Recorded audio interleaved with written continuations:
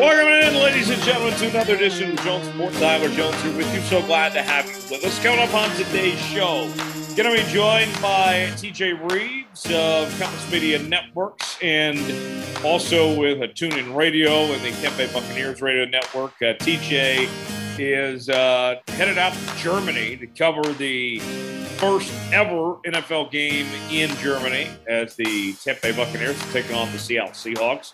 We'll get his perspective on that. Also talk a little college football with TJ when he joins us coming up in a little while from right now. Plus, we'll have Coach Bo's Football Fix presented by O'Connor Advisory Group with our picks against the spread, both in college football and the NFL. And, of course, our segments, including the Big 12 breakdown, look around the NFL, and our Tom Fullery story of the week coming up at the end of the show as well. Thomas Bridges is here with me. As Tom, we are in an interesting time. You know, we had the election and all that. I'm not going to get political here with the folks out there, but I just want to say, I just want the record out there, Tom, that I recorded not one, but 2 votes for Dallas County Judge. I have only been in Dallas since March. And, I mean, I hear everybody talking about, like, oh, a red wave or a blue wave, whatever. We got a Jones wave. I mean, I didn't even campaign. I wasn't even, putting myself out there. And I got 2 votes for Dallas County Judge. Were you one of them? I was one, yes. But the other one, I did not even tell anybody I had voted for myself. And sure enough, my buddy Will Scott, who also works with me at Chat Sports, texted me and he said, "Hey, I just wanted to let you know I voted for you for Dallas County Judge." I'm like, thanks, Will. So now who voted James? James voted for himself. There you go. That's funny. And that's my boss. I received one more vote than my boss. So I am 50% more popular than my boss in Dallas. I guess you got to start somewhere. Right? Yeah. I feel like, Tom, I might need to add that to my Twitter bio. Received 2 votes in the Dallas County Judge election. Now, who won the Dallas County Judge election? See, that I don't know because there wasn't even any candidates listed. It was all write-in. Really? Yeah. That would be interesting because if I didn't know who the main person was, I'd probably write myself in too. Right? I mean, so what's next, Tom? I know I got multiple votes. So if I win, I'm sure there's other Tyler Joneses in Dallas. How are they going to, know that that's for me? And do I get a phone call? Like, you think they're going to make me take the bar exam or something here? I mean, what do you think's next? Yeah, that is interesting. I wonder if the anybody who wanted to, I wonder if you had to register first. That's interesting. Right? And, if I did win, could I just, be the judge without, having any law experience whatsoever? I don't know if that would be a good job or a bad job. That's and I think I've heard about this before, of guys that won a sheriff's election and they were never a cop. I mean, that's most rural towns, isn't it? Is it? I don't know. I feel like it is, where they just been there for so long and they have the most cows. And they're like, yeah, I guess you could be sheriff. Yeah, you got 2 more cows than Bob down the street, so I guess we'll make you sheriff. You're the sheriff now. So yes, I got my 2 votes. Thank you to the people of Dallas, in particular Will Scott, for voting in me and believing in me to get those 2 votes here in Dallas. And who knows, I might end up being a judge when it's all said and done. I did not have that on the radar, Tom, but if I were going to be a judge, I think, Tom, I would be like my favorite TV judge, Judge Steve Harvey. That's how I would probably govern. I'd probably be like Steve Harvey. I could see that. Or you could just be, instead of Judge Judy, be just Judge Jones. Judge Jones? That could work. You could. I don't know. I think you might be old enough. Do you ever remember watching the Amanda Bynes show growing up? Oh yeah. She used to have the judge episode, and they instead, at the end they'd say, "Bring in the lobsters." Yeah. There you go. My favorite judge, maybe ever, go back to sports world. Do you remember that old show, College Football Final, when Reese Davis would be the judge and rule every week between Mark May and Lou Holtz? Yeah, that's funny. I do remember that. They had the whole get up and everything. And Mark May would beat Lou Holtz every week, no matter what Lou said. Yeah, man. That's been a while since I'm gonna have to go back and watch a rerun. Oh, those were the days. The Gen Zers will never relate. Maybe Reese Davis needs to be a judge. Maybe. I'd like it. Oh man. Nonetheless, election day in the books, and we will move on and get to the business of the day. Tom, our look around the NFL. That's how we get things started this week, and we're going to talk more about this later. But I mean, I still can't get over that Jeff Saturday is a head coach in the NFL. I mean, it might be more surprising that Jeff Saturday is a head coach in the NFL right now than it is that I'm basically a judge in Dallas at this point. I'll tell you what, I am a fan of Jeff Saturday being the coach because it is just this sets up for like a Ted Lasso type thing where if you haven't seen at least the first season of Ted Lasso, then I don't really care. Season 3 is about to come out for those of you listening. It'd be like where Rupert obviously cheats on his wife, Rebecca. Rebecca wants to tank the team. Rebecca is Jim Irsay in this and goes out and hires Jeff Saturday, who granted has played football and is a Hall of Famer offensive lineman, but at the same time has no prior coaching experience, and the other coaches on the staff didn't get a chance. Jeff Saturday did come out and acknowledge that he didn't have any coaching experience, but he said he's still going to try.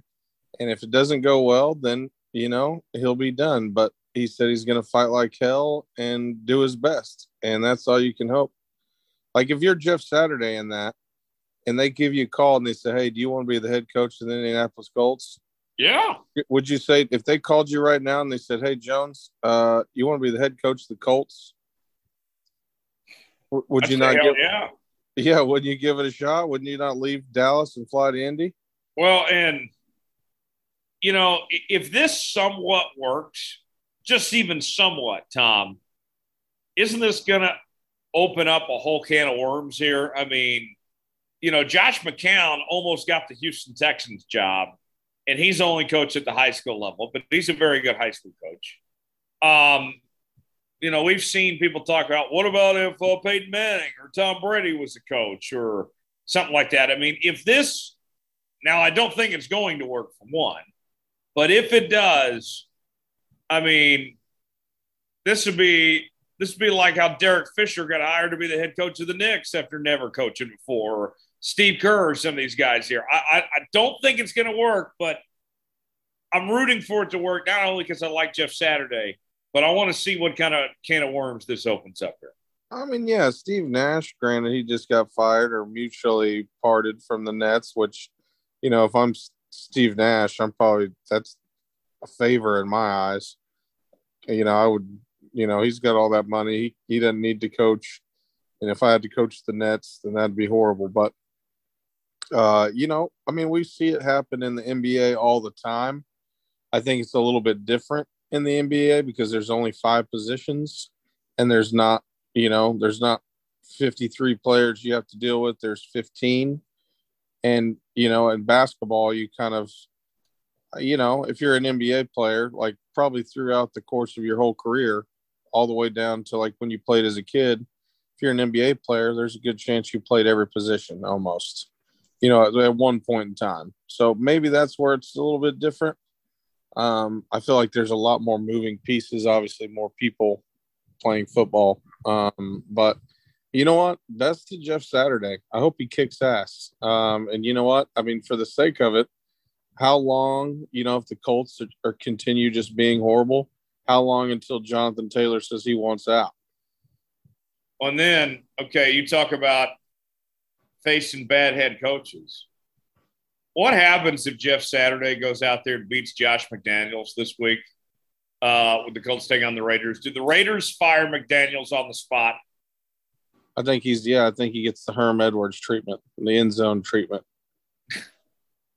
Hey, and look, it worked out for Herm Edwards. He's back on TV. Yeah, already? Did he already back on TV? Yeah, he is. I'll have to look at I don't know where he went, but I know I did see he was back on TV. That didn't take long. All right, exactly. So, I mean, at this point. We were at that Arizona State OSU game. He was coaching like a month ago. 2 months ago, but yeah. Yeah. And already. Well, that's interesting. That is, no doubt about that.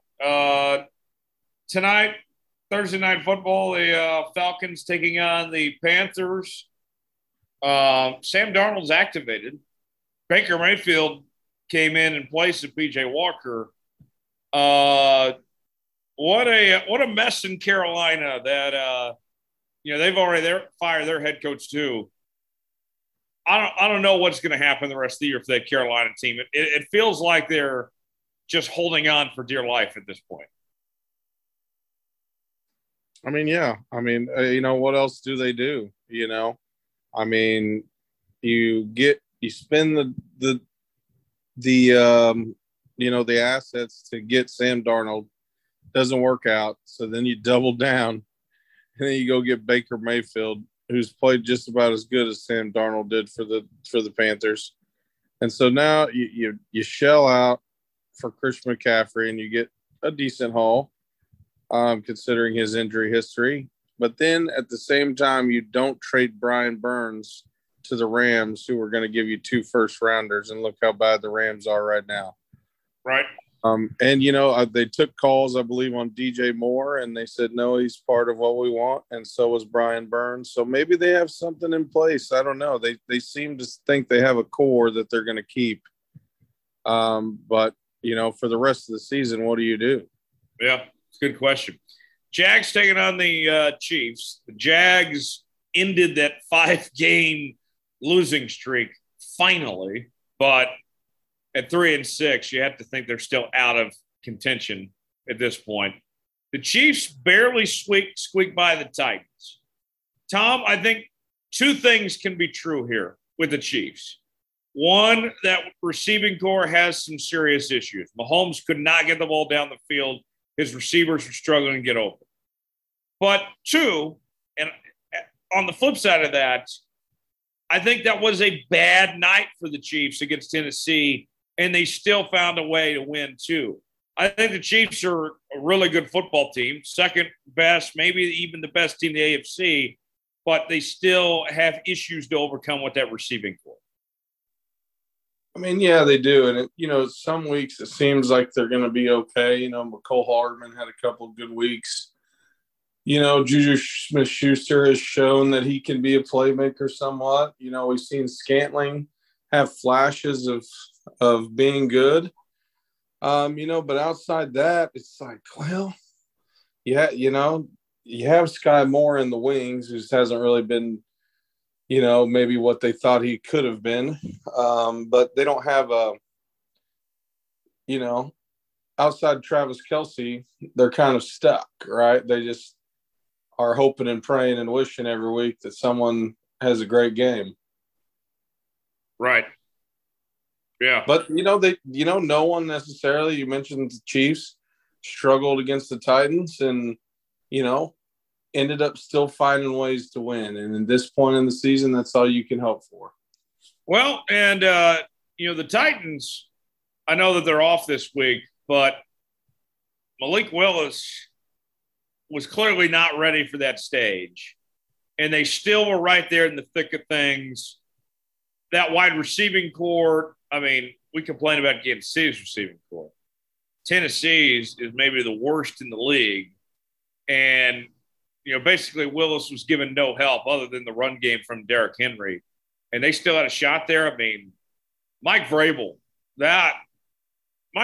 as good as it gets, man. I'm a Mike Vrabel fan. I mean, it's amazing what he's gotten out of that Tennessee Titans team right now. I mean, I know that the Chiefs won, but I felt like Vrabel outcoached Andy Reid big time on Sunday. I mean, yeah, that's the reason, that the Titans can have a quarterback like Tannehill and have just a lackluster offense outside of Derrick Henry. That's just a testament to Mike Vrabel, because if that had been any other coach, then it could have gone a lot worse. Yeah. Or it would be worse.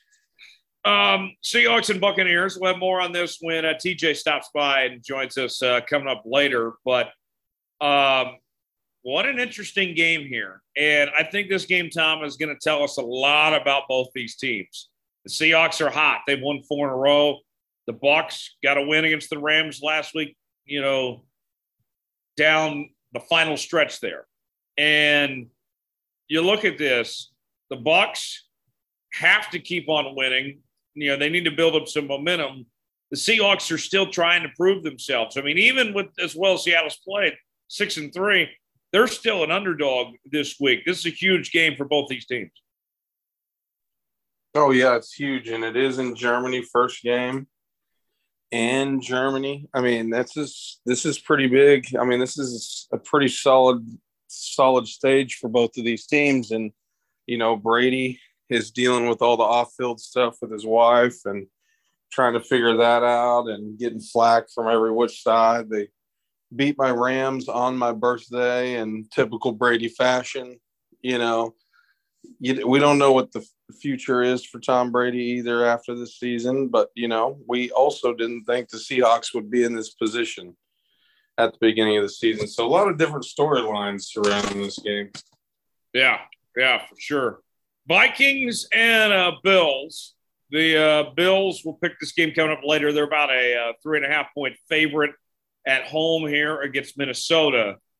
And the big story here is what type of Josh Allen are we going to see? And Josh Allen, correct me if I'm wrong here, Tom, has been pretty durable in his career. This is kind of untreaded waters here for Buffalo with not having Josh Allen at full strength. I mean, yeah, and you look at the play style of Josh Allen. He routinely goes and gets the first down, hurdles people, does what he needs to do to put his team in position to win. And, this is his first real, somewhat injury, it seems. So he's, pretty durable, and I think there's still a good chance he's going to play. Yeah. It's a very good point. We'll see how it ultimately plays out there. I messed up earlier. I said the Titans were on a bye. Correction, they're playing the Broncos this week, and that game is in Nashville. And the Broncos at 3-5, the Titans at 5-3 here. No diss on Malik Willis, but as much as we've criticized Ryan Tannehill as of late, he's still the better quarterback for now anyway. Not saying that won't change later, but Denver is just good enough to scare teams, to play teams close, play teams tight. To me, it almost sounds weird putting this much confidence in this type of game like this, Tom, but I feel like this game comes down to whether or not Ryan Tannehill plays. I mean, yeah, for sure. And, and the Broncos are coming off of a bye. And it's kind of a big game for them too. I think you have to beat this beaten up Tennessee team if you're Daniel Hackett. I mean, not only is there implication for the Titans, playing as bad as they are, they're talking about getting a new stadium in Nashville and all that heat that they're not really, they kind of fall from grace from the gritty playoff team that they were a couple of years ago. But the Broncos, I feel like this is a must win if you're Daniel Hackett. You can't coming off of a bye. You can't lose this Titans team, can you? No, not at all. Definitely not. The Browns and Dolphins here. Dolphins 3.5-point favorites. This is another game that we're going to pick coming up later on the show here. And, this is a game that I think the Browns are going to compete more than people think here. But at 3-5, and Deshaun's going to be back in what is it, like 3 or 4 weeks here. Tom, I wonder, are the Browns going to be out of contention by the time Deshaun comes back, or are they still going to be in the thick of it, a chance to make the postseason here? That I lean towards they're going to be out by the time he's back. Yeah, I think I'm leaning towards they're going to be out as well. And I do still think that Deshaun Watson plays immediately, regardless. I think I think all of Cleveland is awaiting to see how Deshaun Watson plays. This will be the first time he plays in how long? 2 years. Yeah, I mean, I don't like what he's done off the field, but I'm very interested to see how he, debuts. Yeah. Meanwhile, on the Dolphins, things are going good for this team. There was a lot of controversy with the Tua head injury, obviously, and they're 6-3. They're, competing there with the Bills in their division. Jets are right there as well. And Tua's an MVP candidate at this point. 15 touchdowns, 3 picks. Tyreek's playing great. Waddle's playing great. That offense is humming. Tom, I'm very curious. Are you all in on Tua? I know we were talking elections earlier. Would you call yourself a member of Tuanon? Not necessarily. Like one more hit for Tua, he's got to be done, right? Yeah. I mean, maybe. I mean, we're talking already the head injuries. Like, after that last one, or the video I saw where he stood up, fell back down, tried to get back up, and then essentially collapsed. I was like, okay, well, that's it. So it will be interesting to see. They got to keep him upright. They got to keep him healthy. They got to protect that man's head. So I do like how he's been playing, though. The Tyreek Hill trade has seemed to have been paid off. Yeah. Cowboys and Packers coming up. Mike McCarthy, Aaron Rodgers. You got this matchup between these two coaches, or not two coaches, between former coach and player. It's going to be back in Green Bay. If you didn't have the other ongoing storylines of McCarthy going back to Green Bay and facing Aaron Rodgers and all this, if you just looked at these teams on paper, Tom, I think everybody picks the Cowboys. But all those other factors involved here is what makes this a very interesting game on our hands here that I think might give the Packers more credit here. And it could. I mean, aren't we due for one signature Aaron Rodgers game a season at least, if not multiple? I can't really think of a game this year that Aaron Rodgers was like signature to that point that we've come to expect. This could be it. This could be the signature Aaron Rodgers game. I mean, it is at Lambeau. It's still Dallas, who loves to choke games away and be typical Dallas. But that Dallas defense, man, I'm telling you, is stout. It's maybe the best in the NFL, one of them. Maybe so. A couple more games to talk about here real quick. Cardinals and Rams. Tom, hear me out on this. Rams win. And I know things haven't gone the way they liked, but I still like them better than the Arizona team. And I think that not only the Rams win, but I think that Cliff Kingsbury is unemployed by Monday of next week as well. I think it all comes to an end for Kingsbury in Arizona here. I mean, you just look back at last week. I like Tariq Woolen a lot. Tariq Woolen's been great, one of the best defensive rookies in the NFL, what he's done for Seattle. That's awesome. But when DeAndre Hopkins gets held to just one total target and no catches, That's not on DeAndre Hopkins. That's poor game planning, poor coaching. And Kyler Murray has not developed the way that he should have at this point. That all falls on the coach. I mean, Cliff Kingsbury is holding this team back. Eventually wins enough. Enough is going to be enough soon enough, right? I mean, yeah, I will say Hopkins did get 4 receptions, only 36 yards though, but he did get a touchdown. But it's still okay. Let me rephrase it. When Tariq Woolen was covering him, he held him to no catches. That's fair. That's what I was thinking. Man, I had to double check my fantasy. I was like, wait a second. Yeah. But yeah, I don't know. I don't know how true that's going to be. I've seen that Kyler Murray is potentially he has a hamstring injury, so which could really help the Rams win. And they need one. They need they need a win as bad as I need a lot of things. But at the same time, Matt Stafford is in concussion protocol, so might see John Wolford for the Rams suit up, or you might see old UVA quarterback Bryce Perkins take the field for the Rams, and could be a good change of pace there if that's what they do, and be a good time to test it out against this bad Arizona team. This is going to be a barn burner type game, I think. I hope the Rams pull it off. Chargers and 49ers. Chargers at 5-3. 49ers are at 4-4. Primetime game. Both teams have a lot of talent. We know that.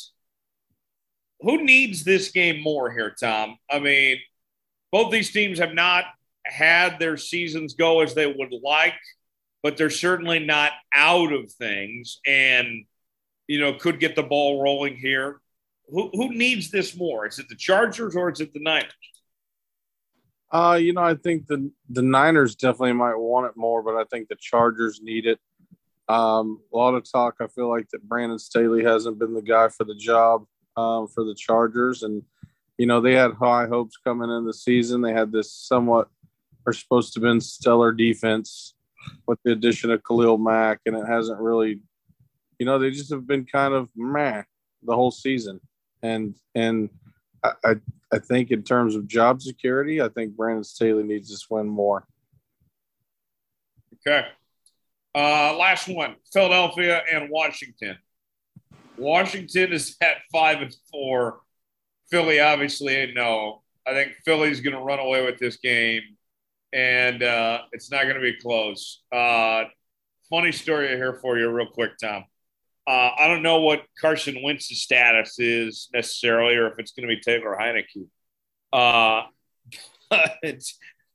went to a wedding a couple weeks ago, as you know, and ran into this guy that was a fan of the Commanders, and he was so excited that Taylor Heineke was getting the start, that Heineke was his favorite player. This was a couple weeks back.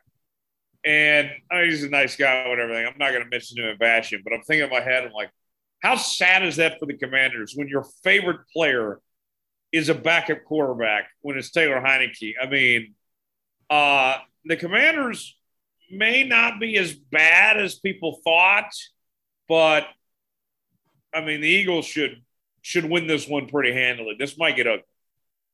I'd be shocked if the Eagles don't just go out and take it to them. I mean, there's really no reason, especially all the controversy around, is the team going to get sold to Jeff Bezos and Jay-Z, or what's going to happen, and all the Snyder ongoings right now. I mean, it's definitely – tell me when there's ever been a good time to be a DC sports fan other than maybe outside the Capitals.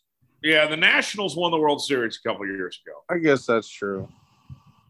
And the Capitals aren't that bad, but I mean, we're trying to be more hockey oriented on this show. I mean, last year you said we were pro Dallas Stars pod. Yeah, I've already been to a Stars game this year. So you have or you haven't? I have. Okay, see, there you go. So we're becoming more, oriented. Dallas sports are a lot better than DC sports. So yeah. All right, coming up in just a moment, we'll get to our Big 12 breakdown. TJ Rives standing by, Coach Bo later on, top Foley story of the week as well. All ahead here on the Jones Report this week, but time for our Big 12 breakdown. It's the Big 12 breakdown. Tyler Jones, Thomas Pritchett here with you with a look around the Big 12 conference as we break down each and every game and go through some of the top storylines in the conference this week. And Tom, we always begin each week with our hot takes in the Big 12. And I'll start with you. Give me your hot take. Serve it up for me. What's your hot take for the Big 12 this week? Hot take for the Big 12 this week. That is usually I would go in the way of saying, when I thought about this, I guess before we started the show, knowing I had to come up with a hot take, I thought about, Iowa State's going to beat Oklahoma State in Stillwater. But that's not very much of a hot take considering the way Oklahoma State's played. So I'll have to go. Iowa State's favored right now, too. Yeah, by like 1.5. So I can't even take that route. So I'm going to get a little crazier on it. And I'm going to go ahead and say that that TCU is going to rout Texas. Ooh. And make that 7-point spread for Texas look funny. Okay. My hot take. I need to take a victory lap for a moment to congratulate my Kansas Jayhawks on becoming bowl eligible.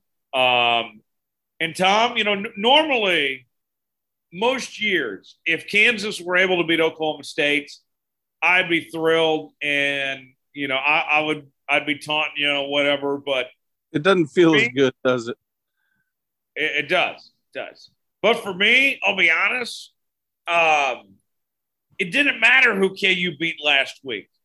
Getting bowl eligible was the story. Getting a top 25 win at home, a team they hadn't beaten since 2008, all that was cool. But none of it was bigger than becoming bowl eligible. To me, that was the story. So I'm happy to see my Kansas Jayhawks finally bowl eligible.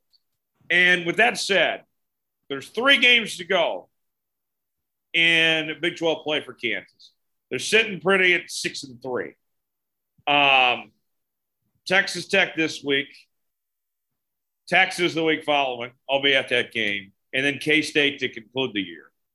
KU, Tom, is probably going to be underdogs in all 3 games. I think, and Jalen Daniels is probably back this week for KU. I think the Jayhawks go 2-1 in their next 3 games. I think they beat Tech this week, and then they beat either Texas or K-State, and they finish out the year 8-4 in the regular season. To me, that's how I see things playing out. So even though Kansas is going to be an underdog in every game the rest of the way, I think they finish out winning 2 out of their next 3 to finish the regular season. So what do you think about that for a hot take? I think that's pretty good. Now, I'm more interested. Would you rather be at the Texas game and watch them beat Texas? You've already seen it happen before in person. Or would you rather see KU beat K-State? Ooh, that's a good question. I'll say this.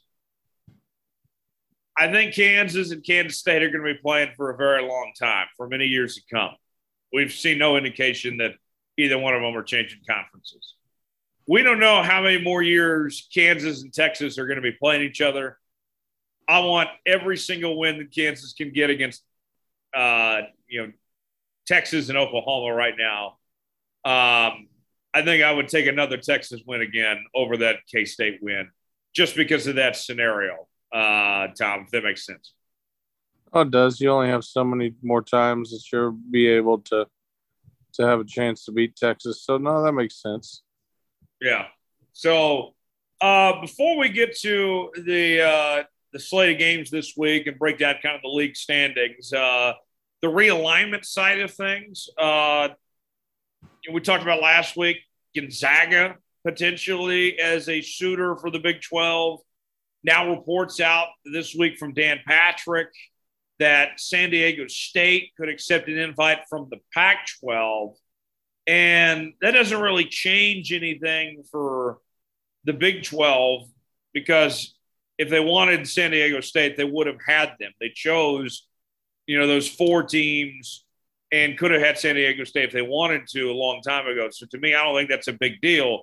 But what is interesting is that the Pac-12 still does not have a TV contract. There's rumblings out there that the Big 12 hurt the Pac-12 when it comes to this TV contract, trying to get a deal done. And then there's still the elephant in the room of Oregon and Washington of if they're even going to stay in the Pac-12 and if they're going to the Big Ten and all this. A lot of moving parts and pieces. And you know what, Tom?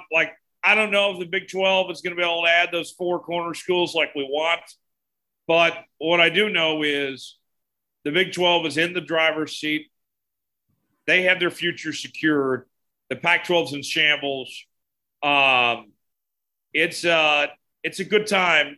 Things aren't perfect, but I think realistically they're as good as they can be right now for this league, comparably speaking to what the shape the Pac-12's in at the moment. I mean, yeah, top to bottom. I mean, at this point, Pac-12 was kind of pulling on the scrubs. I don't know how bad it's gotten overall, but if you're, Dan Patrick's right and San Diego State Aztecs are going to the Pac-12, then, is it completely down bad? I don't think so. I mean, geographically, it makes perfect sense. You just, your Cali, your central-hearted LA type teams are leaving. So, well, you know what? Why not just replace them with San Diego State? Not an overall terrible team, but not one that's going to be winning the Pac-12 if it remains anytime soon. To me, Tom, as the Pac-12 looks at expansion candidates and all that, San Diego State, okay, that's not a terrible ad. But the team that's been floated out there that I think if you're the Big 12 and you just get the laugh at the Pac-12 is if they make the move for SMU. SMU would never touch, the Big 12 would never be interested in SMU. They've passed on them for so long. They would add nothing, obviously, with already having TCU in the same market and, several other teams within the state of Texas and Oklahoma State not too far away in Stillwater. If that's the route that Pac-12 goes and adds SMU, good for SMU. No doubt. That'd be an upgrade for them. But to me, that would be the moment where we all just kind of, are sitting there laughing at the Pac-12 if they're going to go bring in SMU, who the Big 12's never been interested in. Yeah, and it would be cool to see SMU and TCU maybe in the same conference, but at the same time they play already. You mentioned it'd be over influx of Texas teams. I mean, hell, you'd have what's TCU denomination? Non-denominational? SMU? I don't know what they are, to be honest. Yeah, I mean, I don't know. I don't know what they are. SMU is Methodist. You'd have the Baptist in Waco. You'd have the Mormons in Provo. We would have to change the name to the Holy War Conference. Right. And we would have problems getting beer on road football games. Yeah, I mean, we already had problems at Baylor. Right. We don't want to go through that again. No. Right. Right. Yeah. I don't even know if we're going to be able to get coffee at BYU games, I wanted to say the Mormons changed the rule now where I think you can drink coffee now. I do not know. Don't quote me on that. It's either you can drink pop with caffeine in it or it's coffee. It's one of the two. All right, let's look at the slate of games, the Big 12 Conference this week. 11 a.m., Oklahoma taking on West Virginia. The Sooners are an 8-point favorite. They need to win this game just to get bowl eligible at this point. OU 5-4, let one slip away against Baylor last week. Dylan Gabriel did not play well. West Virginia has been a mess all season long. Tom, I expect OU to win this game, but what Dylan Gabriel are we going to see? It's been a roller coaster for this guy all year long. Yeah, I mean, a roller coaster is an understatement as well. I mean, from coming in as shades of people saying Heisman candidate to now this. I'm more interested to see that that if, assuming OU wins, is Neil Brown going to survive another week? Is he at this point? You imagine he survives the rest of the season and then gets let go after the last game. Yeah, I think at this point, Neil Brown is in for the rest of the year. I mean, at this point, yeah, what good does it do to leave him at the airport type situation now? So, be interesting to see though. OU has just become the palace on the prairie, has essentially become the breakfast palace on the prairie. As many 11 a.m. kicks as OU is getting. Yeah, I think Bedlam's canceled next week. By the way, a quick trip guide told me. I walked in. I got home from Vegas on Monday night, and I stopped in a quick trip to get myself a Red Bull for the next morning, so I wouldn't have to stop in before work. And the guy says, he goes, "I'm an OSU fan, but I heard a pretty funny joke." And he goes, "They're switching the kickoff time for Bedlam in a couple weeks. It's going to be at 4 a.m. on PBS." Thought, yeah, might as well be. Oh man, yeah, might as well be. Iowa State and Oklahoma State. The game's on ESPNU. Hopefully, you guys can find that on your cable provider. Oklahoma State, an underdog, a 1-point underdog. This game, Tom, is going to be so ugly. Oklahoma State's got so many issues and so many injuries right now. Iowa State has no offense. This game, like, rake those leaves, or go do some chores or something. Like, this game is going to be hard on the eyes. Yeah, and you know what? I was thinking about, a couple weeks ago. I was like, yeah, I'll probably get back and go to that game. No, I'm not going. I'm going to save the money and save that trip to Stillwater. You're going to rake those leaves. Well, thank God I don't have leaves to rake, but if I did, I would be probably raking the leaves. I will be. I might even rearrange the furniture in my house just so I don't have to sit down in the same spot on the couch to watch this game. Oh man, 6 o'clock window. K-State and Baylor. K-State is an underdog in this ball game. And, you look at this Baylor team, big win against Texas Tech, and then a big win against Oklahoma, beat Kansas the week before that, 3 straight wins for Baylor. Meanwhile, K-State coming off a loss to Texas after blowing out Oklahoma State here. I think Kansas State's a good team. I think K-State's legit.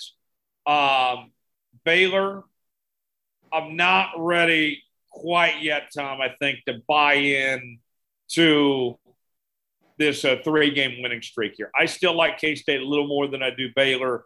I think K-State looks like a more complete team right now. I mean, yeah, I still think this game could go either way. It is in Waco.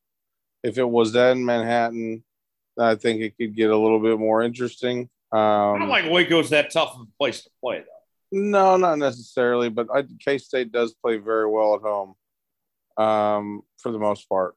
But it'll be interesting to see. K-State drops that game at Texas after having a strong October, and should have. Well, they had the game against TCU that they should have, could have won.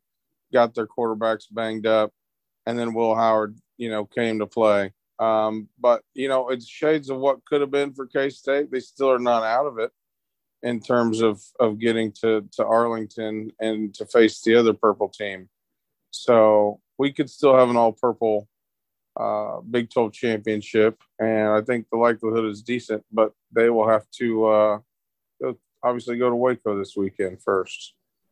Also in the 6 o'clock window, Kansas taking on Texas Tech. The Jayhawks likely getting Jalen Daniels back. Texas Tech sitting at 4-5 on the season, coming off that loss to TCU last week. I'm not one for moral victories, but Tech competed with TCU. They made that a competitive game. That wasn't decided till the fourth quarter, till late in that fourth quarter. I think this is going to be an old school Big 12 shootout here. I like Kansas here, but I think we're going to see a lot of points between these two teams. Yeah, it's going to be the classic Big 12 shootout style. It will be interesting to see who Tech starts at QB. I know Baron Morton, the surprise, one of the surprises in the Big 12, third string quarterback for Tech, comes out, plays really well against Oklahoma State, and then continues playing. I believe he did get hurt last week against TCU, which, surprise, surprise, they're pretty good at knocking out starting quarterbacks. So be really interesting to see what Tech can do, but I really do like KU's chances here. Yeah, I do too. Last game, the game of the week in all of college football. Number 4 TCU taking on number 18 Texas. Texas a favorite at home, and man, this is gonna be a dogfight. Max Duggan's played great all year. TCU has looked really good on both sides of the ball. Texas, we know that they have a great offense with Quinn Ewers and company, but their defense has been inconsistent here.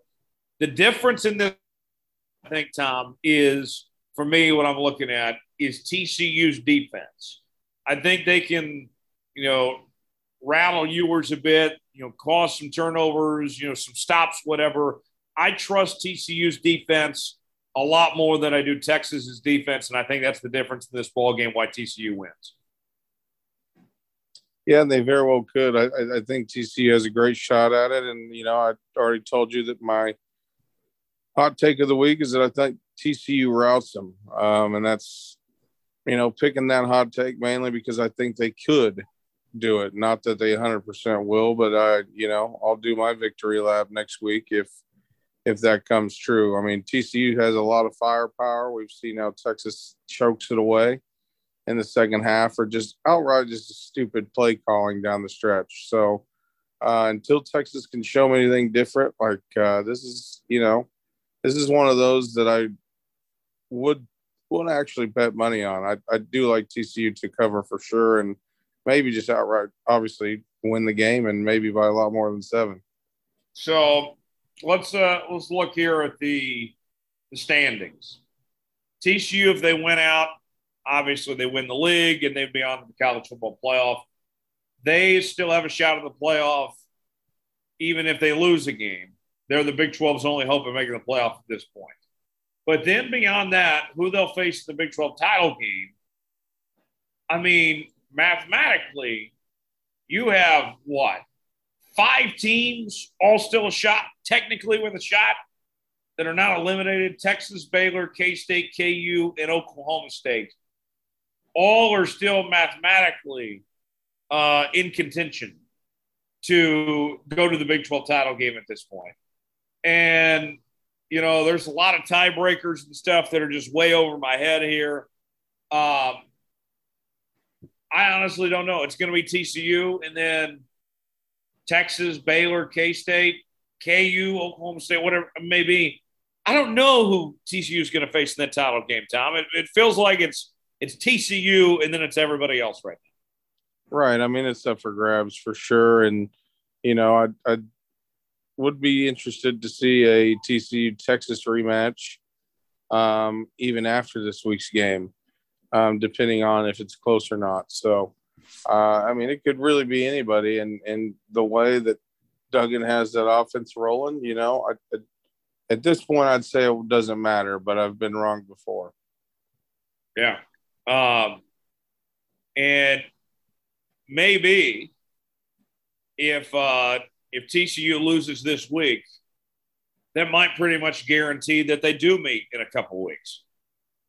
I mean, yeah, the way that it would would end up being set up. I don't know who could climb out of that hole to because you're going to get a loss for sure from the K-State Baylor loser.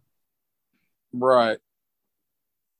And then at the same time, I mean, even if KU was to beat Texas, it's the tiebreaker still pretty much guaranteed that at that point it would probably be TCU versus Texas. So there's a lot of interesting ways this could go. I mean, we'll definitely know more after this week, but it's a lot of different things you have to let play out.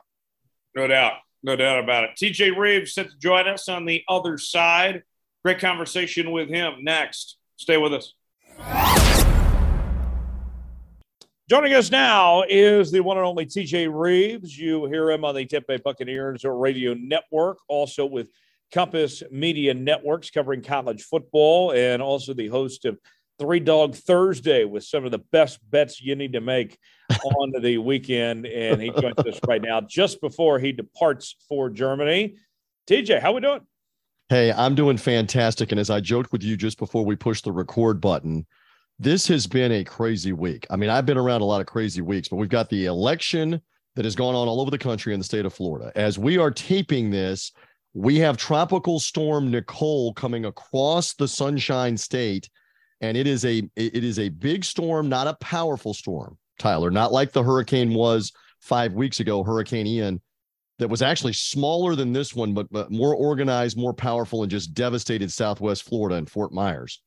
But this thing is going to affect us Wednesday night into Thursday. And then, as you mentioned, Thursday afternoon, we got to get ready to go to Germany on the team plane with the travel party for the Buccaneers playing the Seattle Seahawks, which I know you're very interested in with your other broadcast duties. Sunday morning, 9:30 Eastern time, adjust your time zone accordingly, 6:30 a.m. in the West, 8:30 Central, 3:30 in the afternoon, Munich time. We are playing the first ever NFL game in Munich. So, look, the Bucs have had struggles on offense in the continental U.S. Why not go to Europe, my friend, and see if you can straighten it out? Yeah, and it should be interesting. And let me ask you about that. This is the first ever NFL game in Germany, and you have, a unique opportunity. We always hear about, expanding the game, growing the game, right, and going over to Germany here where I think Pete Carroll said there was over 3 million ticket requests. What do you think? Have you made any of these international trips before? What's it going to be like? Is it going to be a distinct home field either way, or are these just going to be football fans there? What's it going to be like? It's interesting. So I have been with the Buccaneers and the previous trips to England, 2009, 2011, and then 2019, back just now 3 years ago. So the first thing that strikes you when we were there in 2009, it struck me because they had just begun to play the international series for a couple of years, and then we played the Patriots and Tom Brady, ironically, in 2009, is that a lot of the crowd at Wembley Stadium wasn't just wearing Buccaneers shirts, replica jerseys, Patriots shirts, replica jerseys. It was fans of every team. You would look and you would see somebody that had on a Brian Urlacher Chicago Bears jersey, or somebody else had on, I still remember this, a Ricky Williams Miami Dolphins jersey. And then you'd see replica ones too, like Joe Montana San Francisco 49ers would be there, or Troy Aikman Dallas Cowboys. There were jerseys, Tyler, all over the stadium that had nothing to do with the Patriots or the Bucs. And it was kind of the same way we played the Bears 2 years later in 2011. And then we played at Tottenham Hotspur Stadium, the newly renovated at that time soccer stadium, state of the art. And again, it was the same thing with fans of other teams.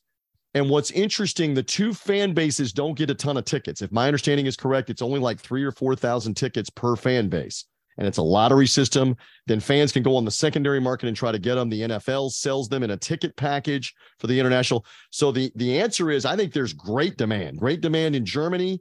There's obviously great demand from Buccaneer fans, because when are you ever going to see a scenario where you're in Germany for the first ever game and Tom Brady is the quarterback? So I know personally about a dozen different people and families that are over there that got their tickets through the secondary market, through the Buccaneer lottery, whatever, to try to go to this game. So I think there is going to be some interest. Clearly, it is not soccer or football. That is their sport. That is king in Europe.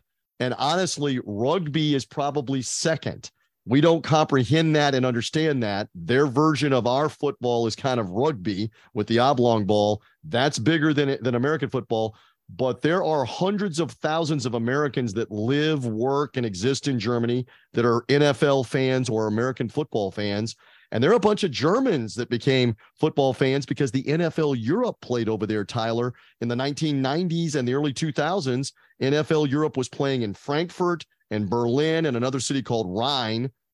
And so there are American football fans among the German people. So I'll be very curious when Friday becomes Saturday, Saturday becomes Sunday, to see what this atmosphere is amongst the population around the game.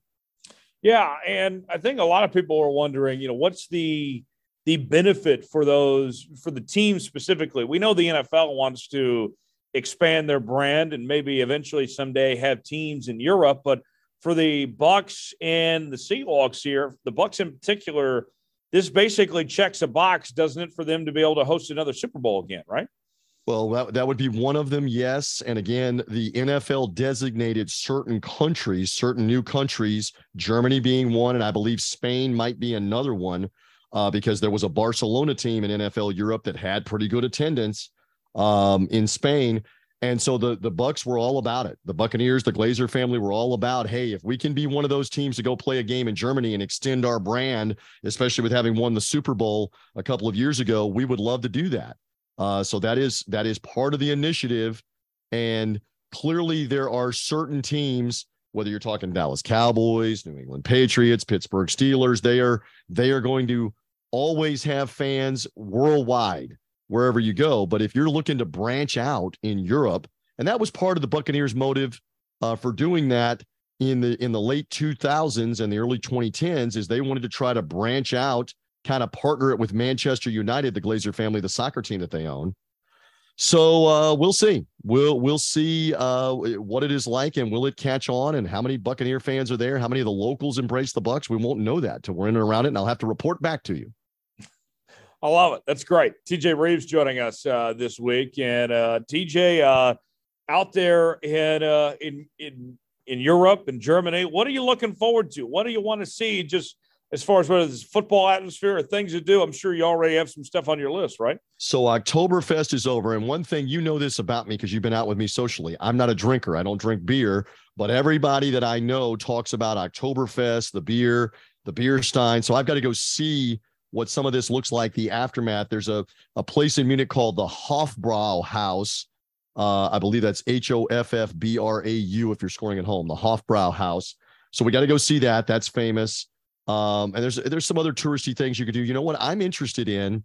And again, you are younger than me, but the nostalgia of this, I was very young and only learned about it much later, becoming a sports fan and a media member. But the 1972 Munich Olympics were known for several negatives, including the USA basketball team losing the gold medal game to Russia for the first time ever, the Soviet Union, and refusing to get the silver medals because of the controversy at the end of that game with time being put back on the clock and what happened.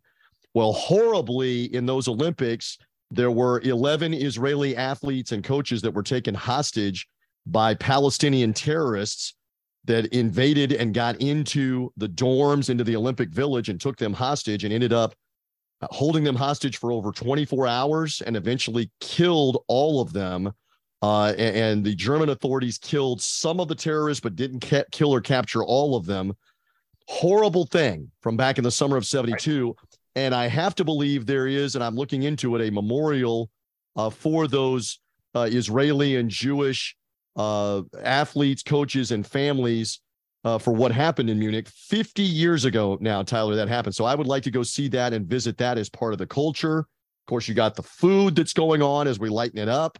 The Bundesliga soccer is off the charts, and they are playing this weekend on Friday and Saturday. So I will be interested in how much attention does that get. Of course, I don't know in the hotel, does the TV even have English speaking channels, or have I got to speak at the Dutch there to figure out what's going on with the soccer or whatever's happening on the TV? Where's the English?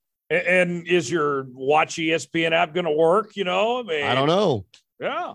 Get the internet, maybe find some stuff on social media that has some English in it. But yeah, it'll be very interesting because they are over the top. And of course, the World Cup is coming up and Germany's one of the favorites. We're only a month away from that starting. Right. So the buildup starts for all of that. What I find interesting about this game, too, is you have two completely different teams. The Seahawks team that had no expectations, nobody thought was going to be any good, and here they are in first place in their division. Meanwhile, the Bucs have been, I mean, I'll be honest, a major disappointment at this point, but still in first place in their division. Would be the number 3 and 4 seeds in the NFC here. Very interesting test for both these teams to see where they're at. Well, it's a great point that who had this as the scenario? I mean, if you had one team as the top team or one of the top teams in the NFC in this matchup, it's going to be the Buccaneers. And with Russell Wilson gone, the Seahawks were very possibly going to be a 1 or 2 win team, right? That's was supposed to happen. Excuse me, the script is the opposite. Geno Smith has been fantastic. Geno Smith has 5 100 QBR rated games so far this season. They've won 6 games, and the Bucs have bumbled their way to not being able to score touchdowns, especially in the red zone, and have still found a way to win 4 football games and are very much going to be in the thick of the race in the NFC South, especially if they can get a win on Sunday and get back to 5-5. They're very much in the race in the NFC South. So we'll see, but you're right. This is not the script that the NFL had for Tom Brady and what could be his final year. This is definitely going to be different. I'm curious to see how many of the 12s are there, how many of the Seahawk fans are there. They have had a tremendous first 2 months of the season, and this is a real, like the old Westerns, this is a notch in the gun belt. I don't know how, I mean, I get it that the Bucs are kind of floundering, but if you get this win and you're Seattle and you're 7-3, you are looking like one of the elite teams right now in the NFC. Who had that scenario? Crazy how that's amounted to. Should be a fun game on Sunday. TJ, let me ask you about a couple of things going on in the NFL, then we'll touch some college football. What in the heck is going on in Indianapolis? Frank Reich being fired, that's one thing. Not surprised. But Jeff Saturday is the interim head coach. How did that happen? Because you've got an owner that's very eccentric. I'll be kind here because I work for another NFL team. He does a lot of odd things. He does a lot of crazy things. Did you know his father, Bob Irsay, who moved the Colts to Indianapolis from Baltimore, he did this same thing for the Baltimore Colts in the 70s. So Jim is like reenacting his father's footsteps, where he fired the existing coach and hired a former offensive lineman, I believe I have this correct, to be the interim coach who had no coaching experience. And the experiment failed. They went like 2-8 the rest of the year. So Jeff Saturday is obviously a Super Bowl champion. So you have a link to the past. Offensive linemen by nature are smart. They are well-versed, especially in the offensive side of the ball. But there are real question marks. I mean, it's one thing to be coaching a high school team in North Georgia. It is something else to get into that NFL setting and have all of these high-priced guys look at you and take you seriously. So I'm very curious about that. And the fact they had already fired the offensive coordinator, Marcus Banks, right? The offensive coordinator the week before. This has disaster written all over it, but maybe if you're Irsay, you're just simply trying to stir it up here and gain some interest with a link to the past like Saturday, because you knew it was going to be bad, whether you kept Frank Reich for the final 10 games, 8 games, 9 games or not. Yeah, it's a great point. America's Game of the Week on Fox, 2 of the biggest franchises in the league's history, the Cowboys and the Packers squaring off. And we're going to see Aaron Rodgers take on his former coach, Mike McCarthy here. The game's in Green Bay. McCarthy's first game back in Green Bay, I believe.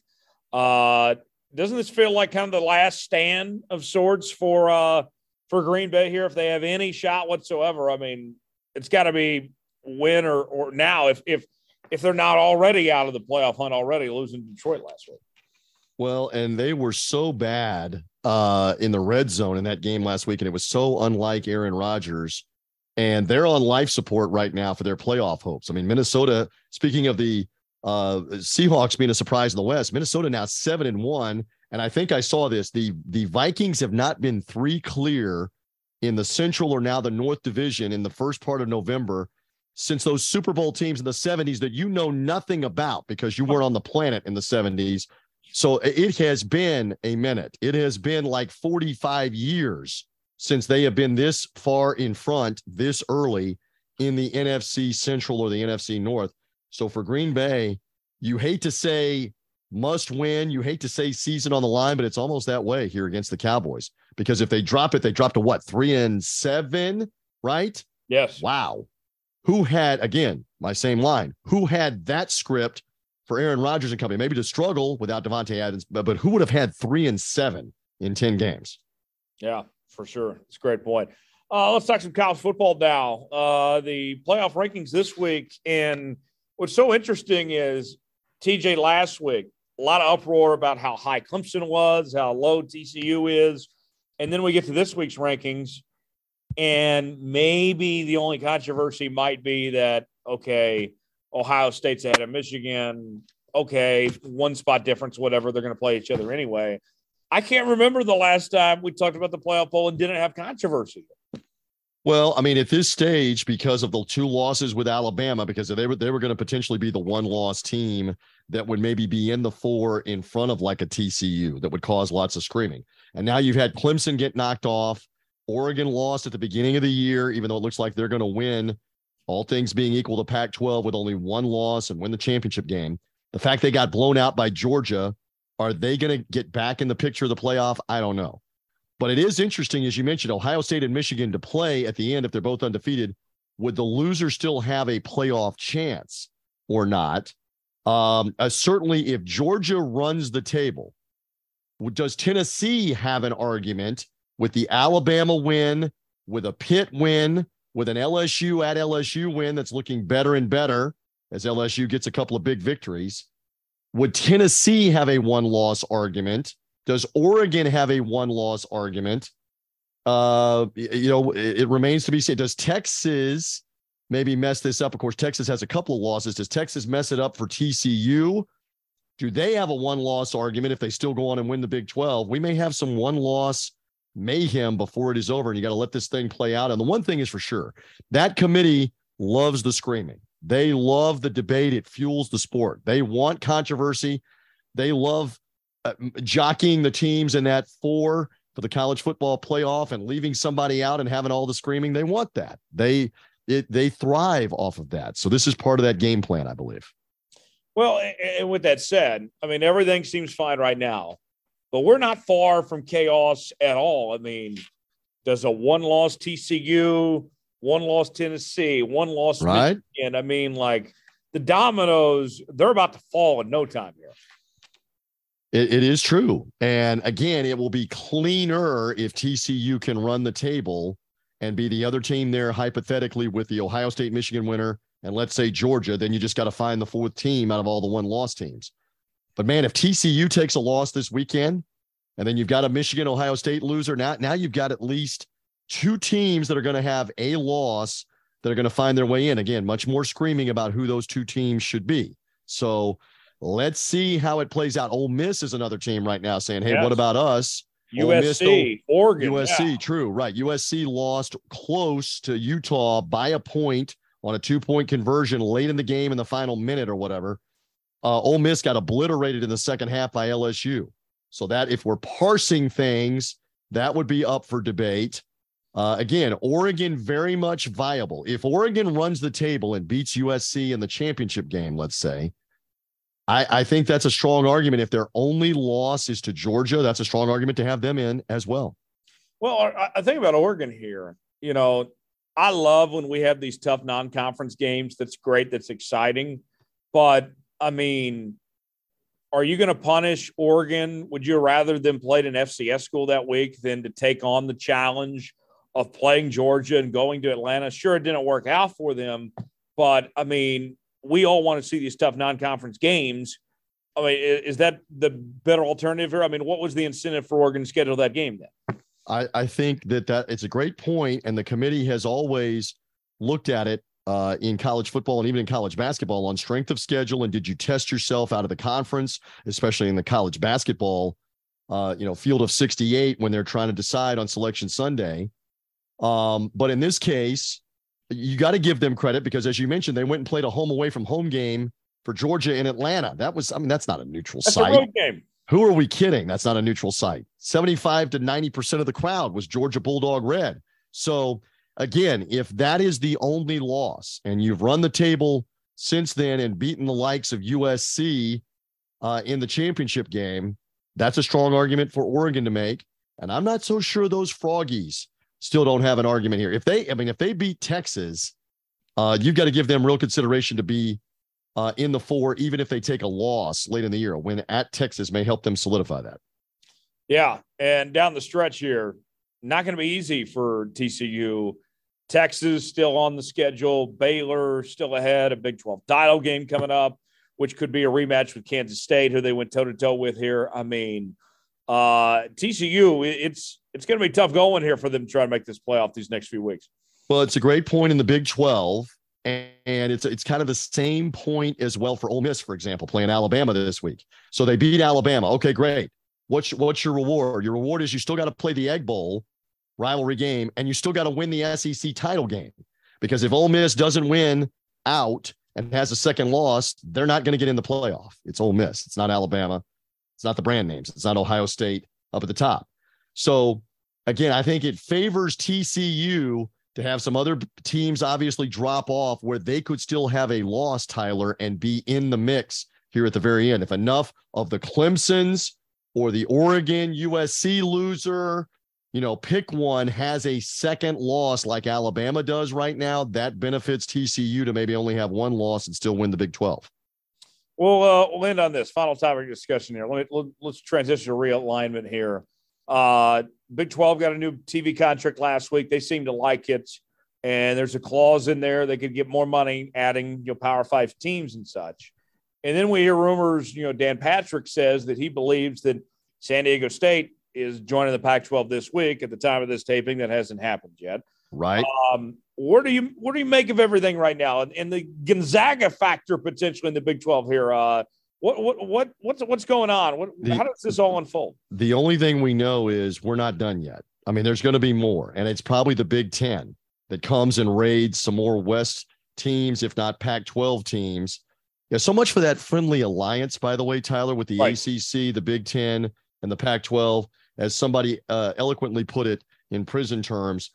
Kevin Warren proceeds to shank George Kaliakov, the new commissioner of the Pac-12. Let me just take USC and UCLA, shank you and leave you to bleed out on that. And especially if they're going to come get Oregon. It's like you're playing Washington. The game Risk, right? Yes.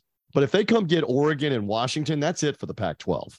I mean, so the Pac-12 better hustle up and get their deal done because the Big 12 stabilized and got their TV deal. And man, for the likes of UCF, Houston, and Cincinnati, this is quadruple the money that they've been making. They're the big winners in all this, aren't they? Yes. But see, they stabilized and got the deal done before the Pac-12 could. And that's where the Big 12 comes, or that's where the Pac-12 comes into focus on, okay, who's done rating that conference and how many teams is it?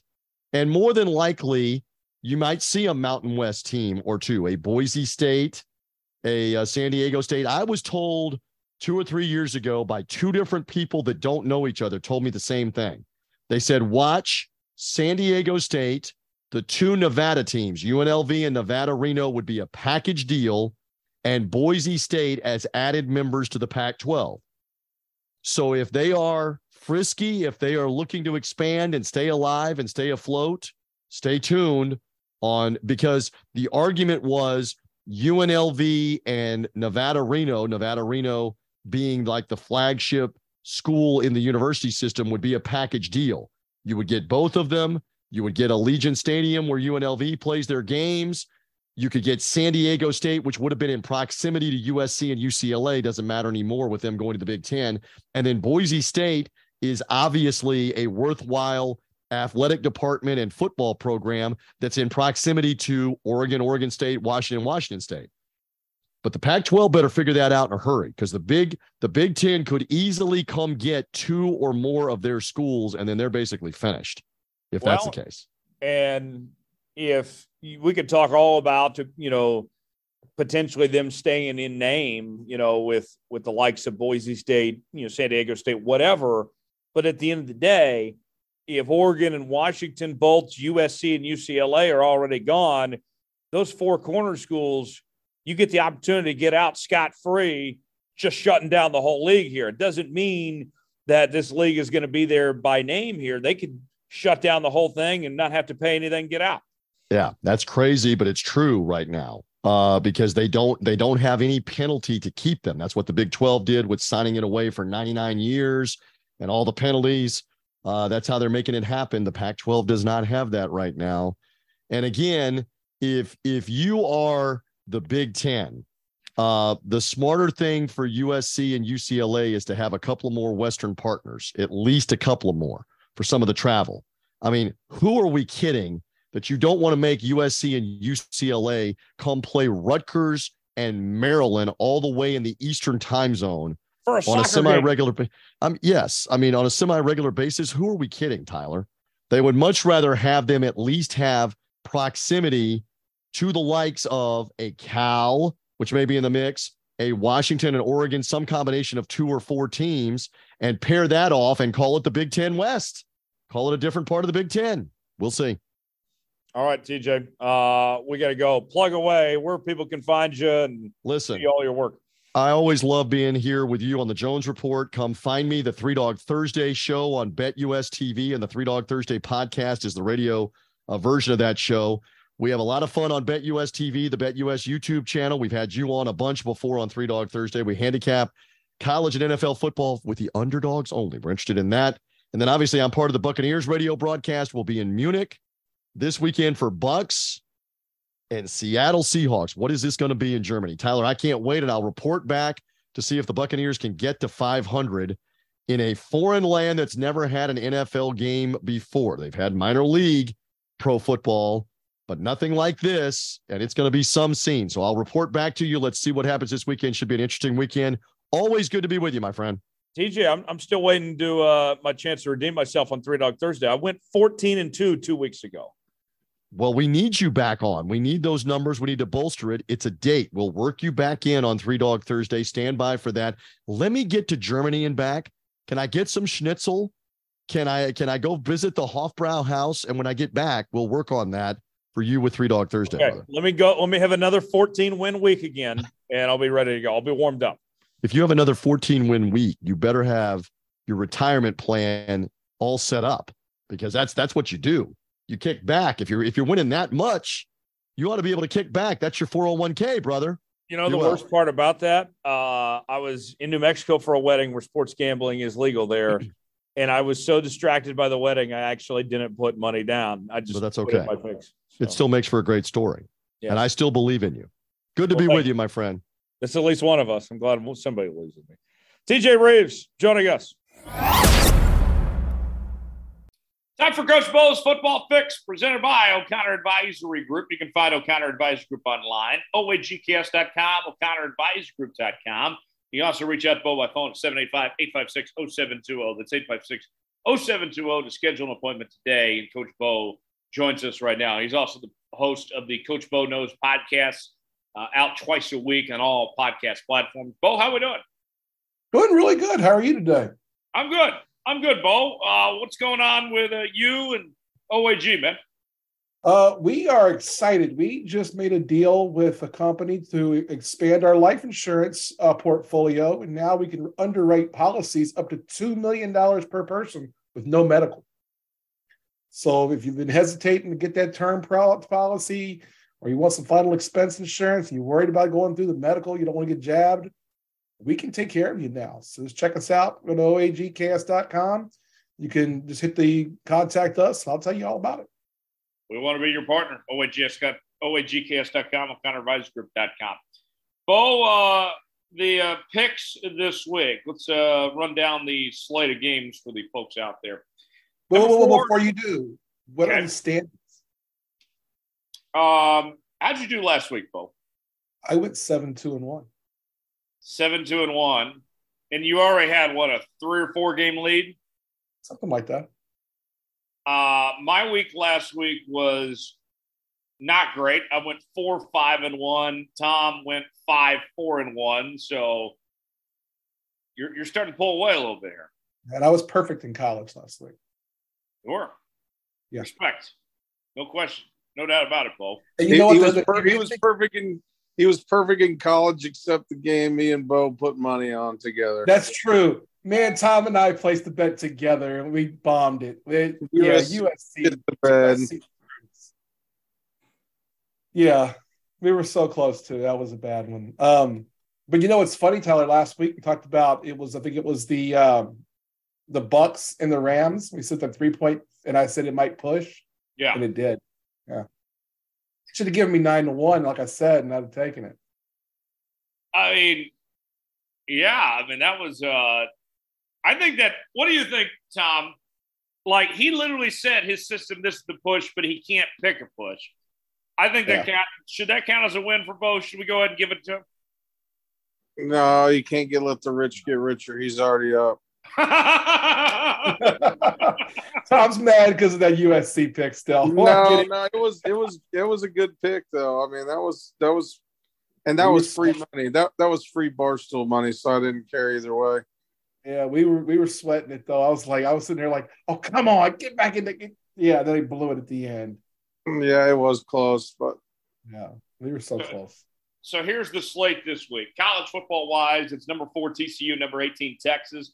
Texas favored by 7 at home. College game days there, as well as Saturday Night Football on ABC. Number 9 Alabama taking on number 11 Ole Miss in the SEC game of the week. Bama favored by 12 on the road. Number 25 Washington. Number 6 Oregon. Oregon favored by 13.5 at home. Number 22 UCF taking on number 17 Tulane. Tulane favored by 1.5 at home. Number 19 Kansas State taking on Baylor. Baylor favored by 2.5 at home. In the NFL, the Vikings face the Bills. The Bills favored by 3.5 at home. The Chargers taking on the 49ers. The Niners favored by 9 at home. The Seahawks face the Bucks in Munich, Germany, with the Bucks favored by 3. The Cowboys taking on the Packers. Cowboys favored by 4.5 on the road. The Browns face the Dolphins, with the Dolphins favored by 3.5 at home. Both will start on the college football side. Number 4 TCU taking on number 18 Texas. TCU putting their perfect season on the line against a Texas team that has been kind of hard to figure out this year. They've had their ups and they've had their downs. Yeah. I think Texas is going to win this game. I think this is going to be a really high-scoring, close game. I'm taking TCU plus the 7, but I think that Texas is going to squeak this out. I look for like a late field goal or something like that, maybe 2-3 points tops. So I really think I agree with you on the Texas thing. When they play extremely well, they still give up some points. And, I mean, we saw Texas almost beat Alabama this year. We've seen them play a couple of games where they've been really good. We've seen them bomb a couple of games too. And it's like, I don't know what we got. But they've been scoring points lately. Last 3 or 4 weeks, they've been scoring big numbers. I'm going to take TCU plus the 7. I don't think Texas can beat that high-scoring TCU offense by that many points. I expect a high-scoring game. Yeah, I like TCU to win outright, let alone cover as an underdog 7 points. They've had Texas's number over the last few years, too. I think they go ahead and take care of business, win, and cover as a 7-point underdog. Tom, who you got? Yeah, I'm going to go with the Horned Frogs. I mean, 7's a lot to give to Texas. And, hell, Texas is a second-half choker team. So I don't think they could get far enough ahead of TCU even if they wanted to. Okay. So we're all going with TCU here. Alabama taking on Ole Miss. That game in Oxford. Alabama favored by 12. Bo, disappointing loss for Nick Saban in the Tide last week, but Nick Saban off a loss is always a pretty good bet, it seems. Alabama favored by 12. Is that too much? It's Alabama. It was a depressing loss for Nick Saban, but not for Coach Bo. LSU took it to him. Here's what I'm going to say. Look, Alabama, I've heard all week people saying Alabama's done, Nick Saban's done. Look, Alabama's lost 2 games the two top 10 teams by a total of 4 points. They are going to put a whooping on Mississippi this week. Give me Bama. I will lay the 12 gladly. You think Lane Kiffin is going to actually beat or get close to Nick Saban with Nick Saban coming off a loss? No. I can't trust Alabama to blow out anybody right now. I think they win, but I respect Ole Miss. I think they can keep it within 10 or so. I think Ole Miss covers that 12-point margin. Give me Ole Miss here. How about you, Tom? I'm going to go roll the tide here. A lot of shit talking this week against Alabama, and it's someone said it. I don't know who said it, but they said it's goat fuel for Nick Saban, and I believe it. And I think Alabama's going to lay they're going to lay a 55-gallon drum of ass whoop on Ole Miss this weekend. Number 25, Washington, taking on number 6, Oregon. Oregon favored by 13.5 at home here. Bo, Oregon's been one of the hottest teams in the country as of late. They look like a lot different team than what we saw week 1 against Georgia there. What do you think about Oregon favored by 13.5 in a rivalry game here? If Oregon does not play Georgia week 1, they're in the top 4 right now in the college football playoff. They played pretty much anybody else. They got killed in that game. They're paying the penance for it. But I don't know if anyone outside of Georgia is hotter than the Oregon Ducks right now. Washington, on the other hand, has allowed a lot of points to some really bad teams. They've got a loss to Arizona State. I talked about that last week when I picked Oregon State plus the points, and we covered that by a point. I'm going to take Oregon, and I'm not going to worry about the points here. I don't think Washington's very good, and I expect Oregon to come out and squall a lot of points in this game. I don't think Washington's a very good team. Oregon's on a roll. I got the Ducks covering 13.5. How about you, Tom? Yeah, I got the Ducks as well. UCF taking on Tulane. The winner of this game might find themselves in the driver's seat for a New Year's Six Bowl and also the title race in the American Athletic Conference. Tulane favored by 1.5. And on top of all that, Bo, Tulane is not going with those 3 teams from the American over to the Big 12. I think it would be interesting if Tulane wounds up winning the American when the others get promoted to the Big 12 here. 1.5 point favorite. What do you think about Tulane here? I've been on Tulane all season long. I have made a lot of money on the websites and on the apps on Tulane this year. Tulane is something like they've got the one loss, but they've only not covered twice. I'm taking Tulane. I think Tulane is going to win out. They are going to go 12-1. And I think they end up in the Cotton Bowl. And they're going to have – this is going to be one of their best seasons of all time. They are fun to watch. They're athletic as hell on the defensive backfield. Quarterback's a good quarterback. Tulane's for real. They're not as good as Cincinnati was last year, but they're the best non-Power 5 team in the country. And I think they're going to cruise on UCF. I think so. I like Tulane here 1.5. And at home, too, I love the way that they play. Their style of football, the way they run the football, the way they do, I'll take Tulane 1.5. How about you, Tom?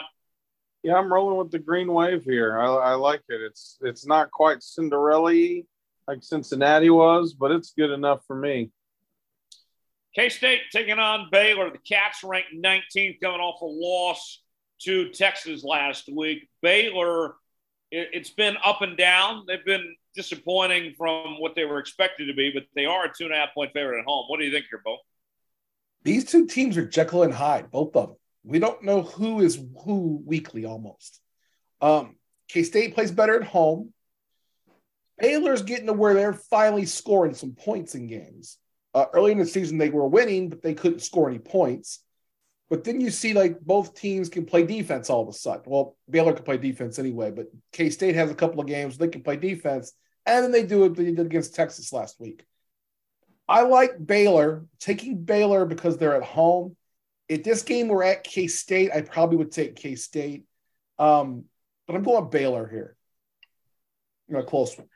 I'm going to go with K-State here. I will say this. I like Kleiman, their head coach, but after the way Will Howard played against Oklahoma State, why on earth did they bring Adrian Martinez back? Should have kept with Will Howard, kept the momentum going. Whether it's Martinez or Howard, I think they're going to be fine either way. I'll take the Cats to win and cover as a 2.5-point underdog. How about you, Tom? You know what? I like what Bo had to say about, if this was in Manhattan, I'd take K-State. It's in Waco. I'm going to take Baylor. All right. So Bo and Tom agree on all the college football picks. We'll see if that continues. Probably good sign for me. To the NFL we go. Vikings and Bills. Bills favored by 3.5. Bo, the Vikings, one of the most surprising teams in the NFL. And we saw that they didn't play good when they went up against the Eagles. And that's their only loss of the year. This is their biggest test since that game. Are they going to be better prepared this time around? I think so. But what I'm worried about with Buffalo is the situation with Josh Allen's elbow. I know he didn't practice today. They're being very hush-hush about it. It worries me that they're being so hush-hush about his elbow. But what I really think here is the Vikings, I look at Kirk Cousins, and I still can't get past Kirk Cousins. I just can't do it. They've got great receivers, really good running back. Their defense has played so much better this season than last. I like what I see from the Vikings, but I don't like Kirk Cousins late in a close game.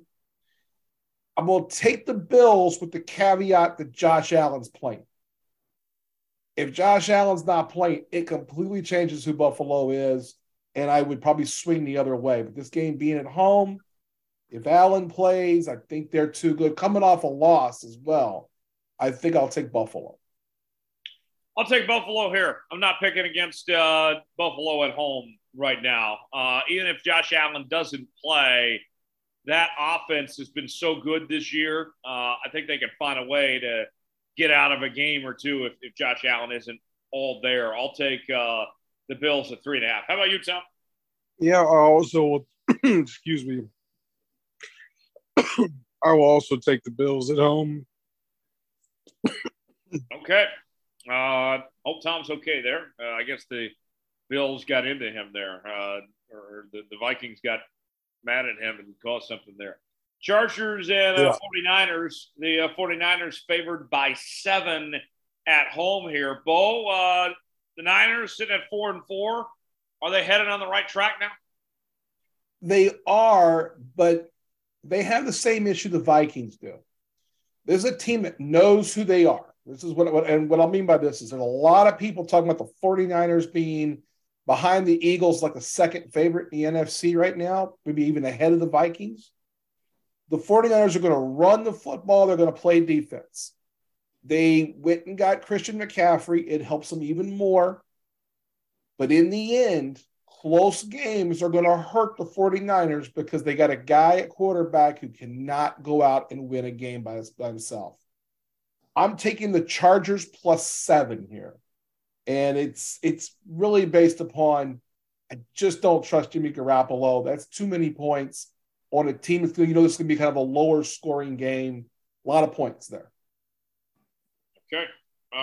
So there you have it. That's Bo's pick going with in that one. I'm going to go with the Chargers here. I think the Chargers can take care of business on the road to make it within 7. Yeah. Niners probably win this game, but for me, Justin Herbert and company, I think they can keep it interesting anyway. I'll go with the Chargers to cover. How about you, Tom? Yeah, I like the Chargers to cover as well. I mean, I'd still like the 49ers to probably win this game. Hope they don't, but I still think Chargers can cover 7. If it was close, if it was any less than 3, then, it's too many points for 49ers to be covering like that. Let's head to Germany now. The Seahawks taking on the Buccaneers. Tampa Bay favored by 3. Bo, Seattle's won 4 in a row. They're playing really good football right now. But an underdog once again, Vegas still does not respect this Seattle Seahawks team. Yeah, this is an excitement on Vegas's part because of the last drive last week, and Brady brings them back, and they get the 2-point conversion, and they win the game against a bad team. Seattle's going to win this game. They're going to take it to them. Look, Seattle's the best team in the West. I like Seattle to come out of the West. I like them better than I do the 49ers. Geno Smith, to me, has played like an MVP. I mean, he is in a top 5 quarterback level this season. He has the best completion percentage in the league. The Bucs offense can't score. They decide they want a 45-year-old quarterback to throw the ball 50 times a game when they got a running back they can hand it to more than 6 or 7 times, who is a star. Until the Bucs start running the football, I'm picking against them every week. Give me Seattle. Okay. I'm going with Seattle here too. I think Seahawks are a better team right now. They're red hot. I mean, they should be favored in this game. I like them to cover, and I like them to win outright. I'll take Seattle here. How about you, Tom? Yeah, I like to see chickens overseas.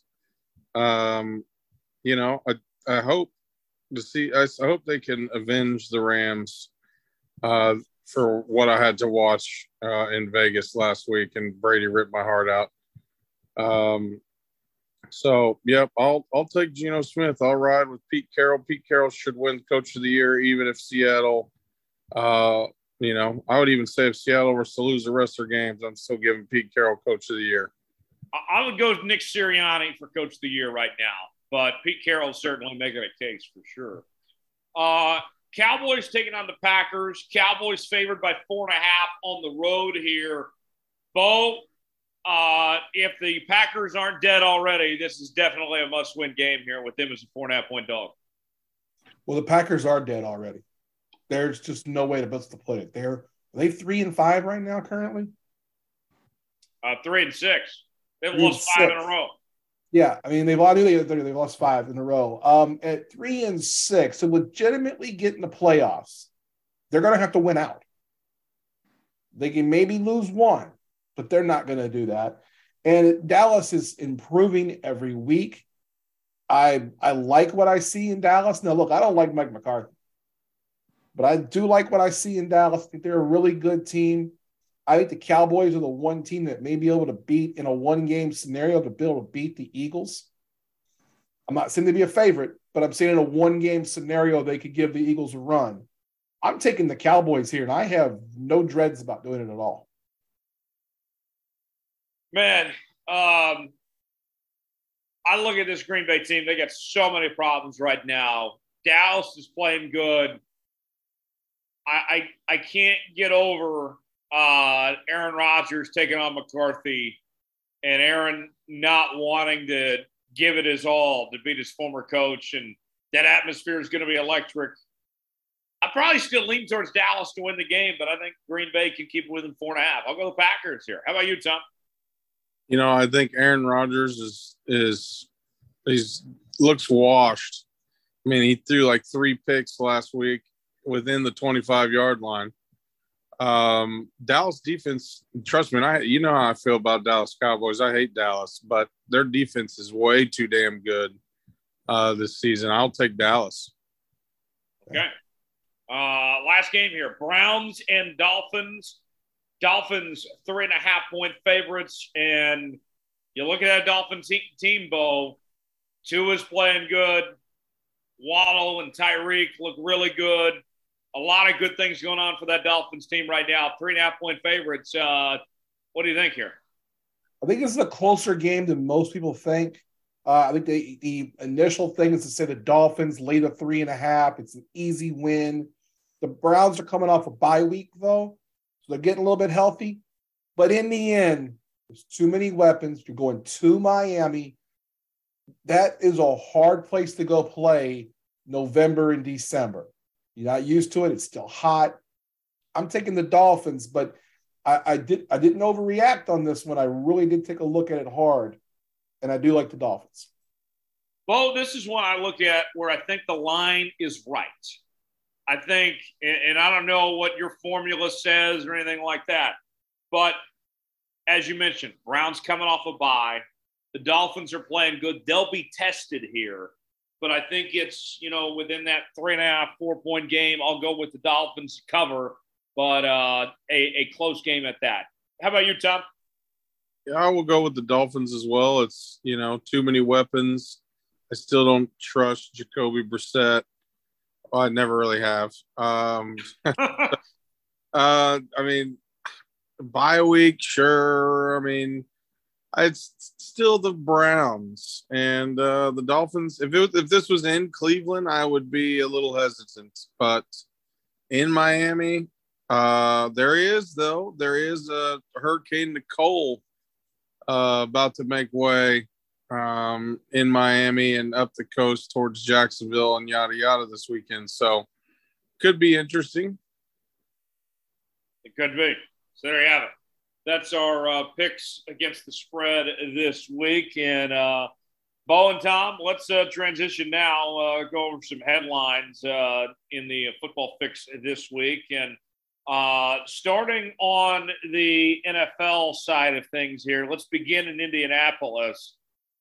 Jeff Saturday replaces Frank Wright. And I think we're all on the same page. Frank Wright had to go. It was time. I don't think Frank Wright is a bad coach, but change needed to happen there in Indianapolis. But then going to Jeff Saturday here, I like Jeff Saturday on TV. I mean, he's a good analyst. He's a smart football guy. But there's no business of why he should be the interim head coach of this team. I mean, this says everything you need to know that this team is intentionally tanking the rest of the way here, Bo. I don't know. Okay, let me get this right here. I don't understand bringing in an external guy as an interim coach. Yeah. I get that he's a Colts guy. He's obviously a friend of Jim Irsay. But normally you have an interim coach, you know what you've got to do. You've got to take like an assistant coach and make them the interim guy. That doesn't have to be a coordinator. I mean, they do happen to have Gus Bradley as a defensive coordinator who's been a head coach. This is one that surprised me, though, when I was thinking about it. I was looking at this. You know, John Fox is an assistant coach in this team? Yeah.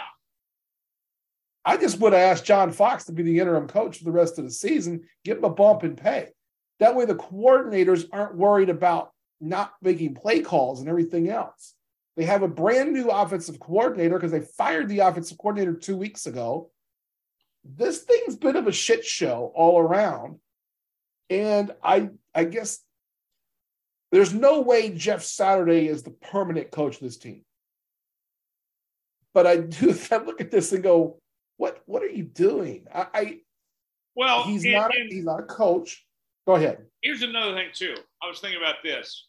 The message that it sends to the rest of the league. You know, I heard Sean Payton say this week that he's interested in getting back in coaching, but that he doesn't want to go to dysfunctional organizations. So he's not going to be the Raiders head coach when Josh McDaniels gets fired. He's not going to be Carolina, and he's definitely not going to be the Indianapolis head coach. I mean, like, we already knew Indy had problems before all this, but the way things went down just within the last couple of weeks, the issues are even bigger than we thought, I think. Yeah, and I'm not even sure that the head coach was an issue here. This starts at the top. This franchise got rocked when Andrew Luck retired. And they've never been able to recover. They've never found a quarterback. I don't think that Matt Ryan was a good idea. I want to know who's going to call plays. I understand that, like, the wide receivers coach is calling plays. Have you heard this yet? Yeah. Sounds like Oklahoma State. I mean, I don't get what they're doing. It's like it's very to bring in an interim guy, you know, like I said, for a part of a season, who hasn't worked with these coaches, isn't really that familiar with the players as well. I mean, you can be familiar as far as, you know, watching them. Jeff Saturday certainly does a lot with ESPN and everything else, but he's not in that locker room. He's not close. I don't get this move at all. This is Jim Irsay just being stupid and rich. Tom loves the move. I don't dislike Jeff Saturday. Don't get me wrong. Right. But whoever gets this job as an interim head coach was never going to get a chance to be the head coach moving forward. So for that, I don't see that being a bad deal. I mean, like, I'm looking at their coaching staff right now. Let's say, for instance, it was John Fox or Gus Bradley, guys with NFL head coaching experience. You know, if you made one of them the interim head coach, and they went out there and went 500 the rest of the way, would you give them a chance at the head job? I don't know. At least with Saturday, this is where I can say something positive about this. At least with Jeff Saturday, if they go out there and they do better than expected, at least the expectation is you don't keep him. Yeah. So there's a low expectation bar from here. Right. So I get that. I just don't know how it's going to actually work on the sideline and in that locker room. Speaking of Sean Payton, where's he coaching next year, you think? I've said from the beginning, I think it's Dallas. I think what's going to happen is the Cowboys are going to do really, really well the rest of the season. They're going to drop a game in the playoffs, and then, bam, old Jerry's going to fire him and have Sean Payton. What does McCarthy have to do to keep his job and avoid Sean Payton coming in? Go to the Super Bowl. If they lose in the NFC Championship, he's fired. If he loses in the NFC Championship, see, here's where it can come down to it. I'll express it this way. Yes. And the reason I say that is if they play the Eagles, let's just for argument's sake and just for testing this out. If they play the Eagles, the current number 1 seed, that's a division team. Old Jerry's not going to like losing to a division team. Yeah. Let's say it's not. Let's say it's the Vikings or the 49ers or someone like that. There's a chance that the Cowboys would lose a game at home. If that was to happen, again, they lose their last game at home, McCarthy's not going to stay. I think in the end, Jerry Jones has flirted with Sean Payton before. I think they're going to make that work again. If that doesn't work, Sean Payton's going to have his choice of where he wants to go. San Diego could open up, or not San Diego, the Chargers could open up. They're not well. The Raiders could open up. I don't know if that's a good fit for Sean Payton. He talked about the dysfunctional thing. They're very dysfunctional. I don't know other than that Cowboys job, which I know Sean Payton also would want. If you're Sean Payton, if there's not a job that seems right, you don't have to come back next year. This could be another year sitting out. I mean, he's got all the time to find the job he wants. I agree. As far as that goes. Another name, and I want to bring time in here on this too. We heard Sean Payton come out this week, or not Sean Payton, sorry. Sean McVay, the other Sean. Sean McVay came out this week and says that, he wants to step aside when that main core guys with the Rams, when they all move on, Aaron Donald and Matt Stafford and Jalen Ramsey and company and that group there.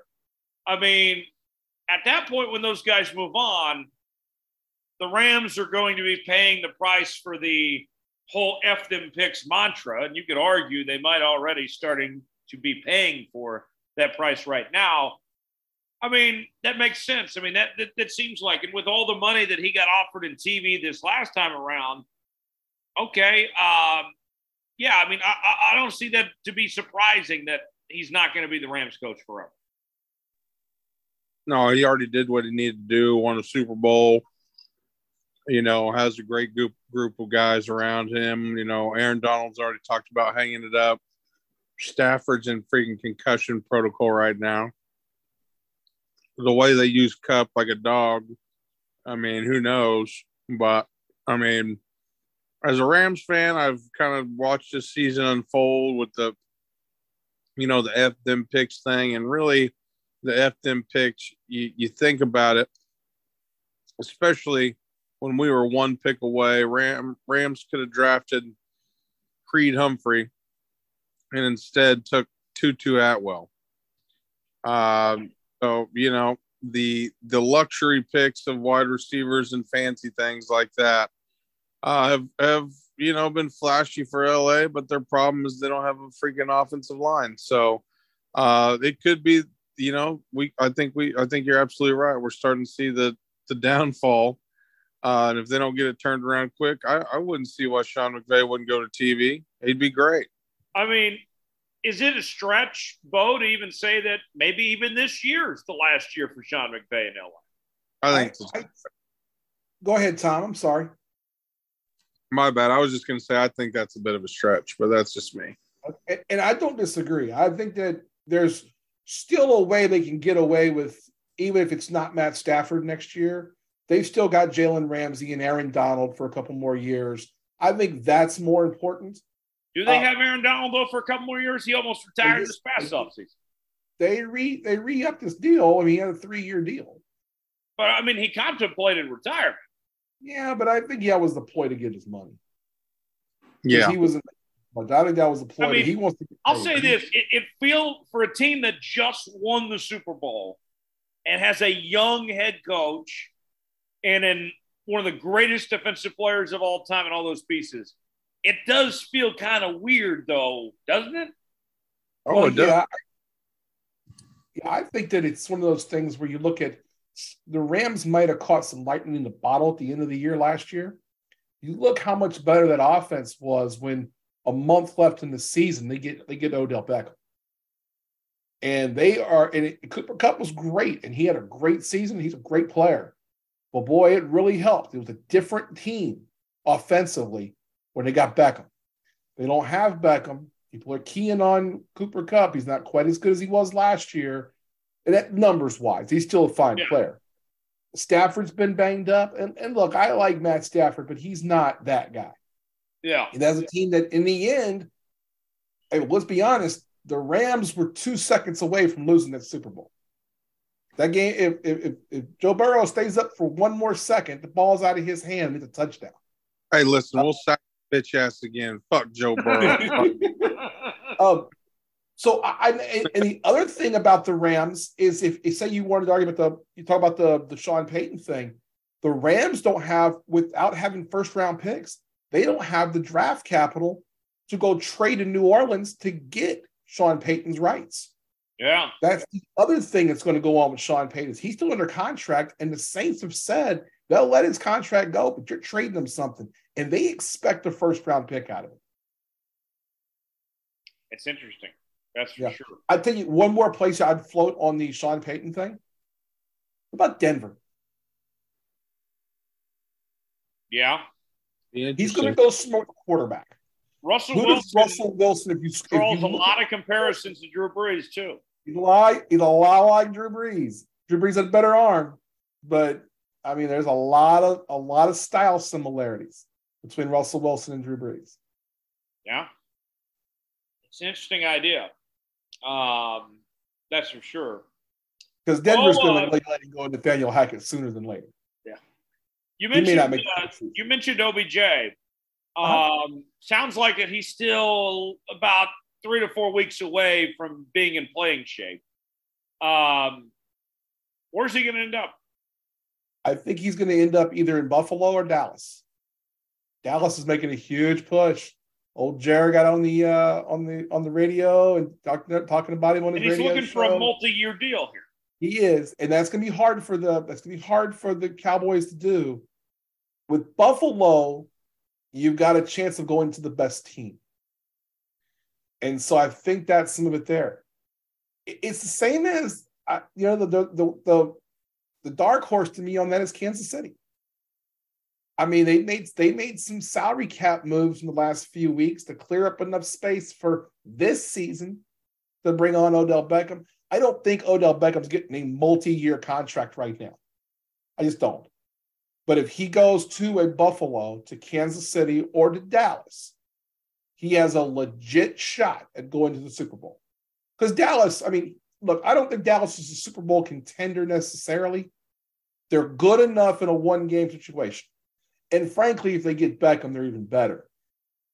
Kansas City, Buffalo, it's just adding another bullet to the gun, and it's a hell of a bullet to add. So I do think if I had to choose one, I would choose Buffalo. Okay. But I think the Cowboys are not going to let him get away without, if someone's going to break the bank, I think it's Dallas. but I think it's in Buffalo in the end. Last NFL item, then we'll move on to college football here. We mentioned we picked that Seahawks-Bucs game in Germany earlier. First ever NFL game in Germany. We've seen a lot of games in London over the years, and we've seen more games in Mexico City as of late. What's the end game here, do you think? Do you think the NFL is trying to set themselves up to have expansion teams in Europe, or is this still just about growing the game and having more games in different cities? Like, what's the end game here, you think? I think right now their thought process is grow the game in Europe, make it. I mean, look what they've done in this one for Germany. They went and sent the biggest thing they could send. They sent Tom Radio. They haven't done that with London the last few years. I have thought over the past 2 or 3 years that the London thing is a possibility for a franchise to move to. We know that for instance, the Jacksonville Jaguars are owned by the Khan family. They also own Fulham of the Premier League, which is also right there in London. So I could see that. I could see that happening. But I don't know that it's going to be very difficult to have a team in London unless you had a whole division. Right. And there's no way you're putting 4 teams over there right now. They're not going to expand the league by 4 teams. And there's not 4 teams worth moving. So I don't think that's the end game right now. I think it is about trying to grow the brand internationally. I mean, they're trying to grow the Super Bowl to being, what it is internationally, what it is here. Trying to make it as big as a World Cup final, which is, we don't really get how big that is here in America, but that's huge. And that's the NFL's eventual end game and goal, is to see if the Super Bowl can be that big. I mean, in Munich, they have 67,000 seats available, and they had over 2 million requests for tickets. I mean, that's volume. That is alone. That's insane. Yeah. I mean, if it works, I mean, could you see in 5-10 years a team in Germany, a team in England, a team in Spain, one in Italy, maybe? I mean, I don't know how that would work that exactly, but you have to have 4 of them. Yeah. I mean, it's a certain disadvantage to move a team to London and keep them in like the AFC South or the AFC East. The one I know that the Europe thing has been pretty popular, and they're making a lot of money doing these games too this way. What I've always wondered, though, is the easiest international expansion would be north of the border, and the NFL isn't even. They've kind of gone away from even wanting to mess with the Canadian market. The Bills stopped playing games in Toronto a while back. Yeah. I think that the Buffalo stability now with the new ownership and their commitment to being in Buffalo, that hurts that situation. Buffalo's too close to Toronto to have a team in Toronto and the Buffalo Bills. They're like an hour apart. I mean, people don't realize how close those two cities are. It's not like driving from Kansas City to St. Louis. It's like driving from Kansas City to Topeka. It's really that kind of close. So yeah, I think that I don't disagree with you. And it would make sense to have a team in Mexico City and a team in Toronto and maybe even a team in Vancouver. If you wanted to have a Western team, it could make sense and you could make it happen. The league's not there yet. And then you got to find, if you do expand this thing by 4 teams, NFL teams like $4 or $5 billion. How many people can buy that? Yeah. I mean, that's the thing. I mean, the last expansion team was the Texans, and they paid $1 billion. And how many years ago was that? That's like 2002. Yeah, I mean, we're talking 20 years later. Teams are selling now for 4 or 5. I mean, Washington's going to sell for a load. If Khan stepped up and said, "Okay, look, London's just not realistic because we can't have a team out there, but I want to move to Toronto," do the other owners say no? Do they stop that?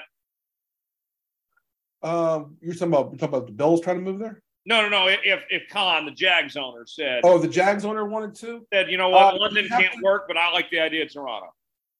You'd have to realign the conferences, the divisions a little bit, but yeah, it could work. I mean, what do you think the owners would say? Would they back that? I think the owners would be. Shad Khan's got enough. He's got enough juice that it could work in that case. But now the NFL has that new pot of money that they're giving, of course, free loans to owners to get new facilities. Yeah. I think instead of moving out of if they move out of Jacksonville, I would see the Jaguars actually moving to like Orlando. You know, or something like that. I don't see it. The Bills certainly wouldn't like a team in Toronto. Yeah. That would hurt them, and they've made a huge that family's made a huge commitment to the city of Buffalo because they own the Bills, they own the Sabres. They got a new arena for the Sabres, and now they're getting a new stadium for the Bills. That's going to really upset the apple cart if you move somebody to Toronto. I'd like to see a Vancouver team and have Seattle-Vancouver rivalry. Yeah, I think that'd be a good one too. I think it's more apt to see a team in Portland before we see Vancouver. Yeah. Give Oklahoma City. Yeah, and then I think that you could also see, maybe a team in Montreal at some point. I mean, there is a way to do it. There's a way to say, okay, give us Vancouver, Montreal, Toronto, and Mexico City. Yeah. And to do it, you find you got to realign all the divisions. But, I mean, that's what you'd have to do, and you could get it done. It would take a huge, huge commitment from the NFL. Yeah. College football now.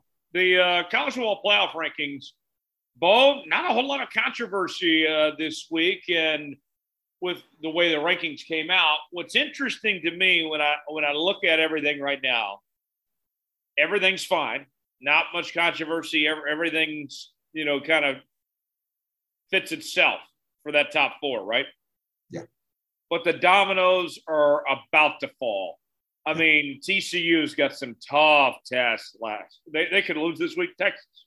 I mean, Ohio State and Michigan still got to play each other.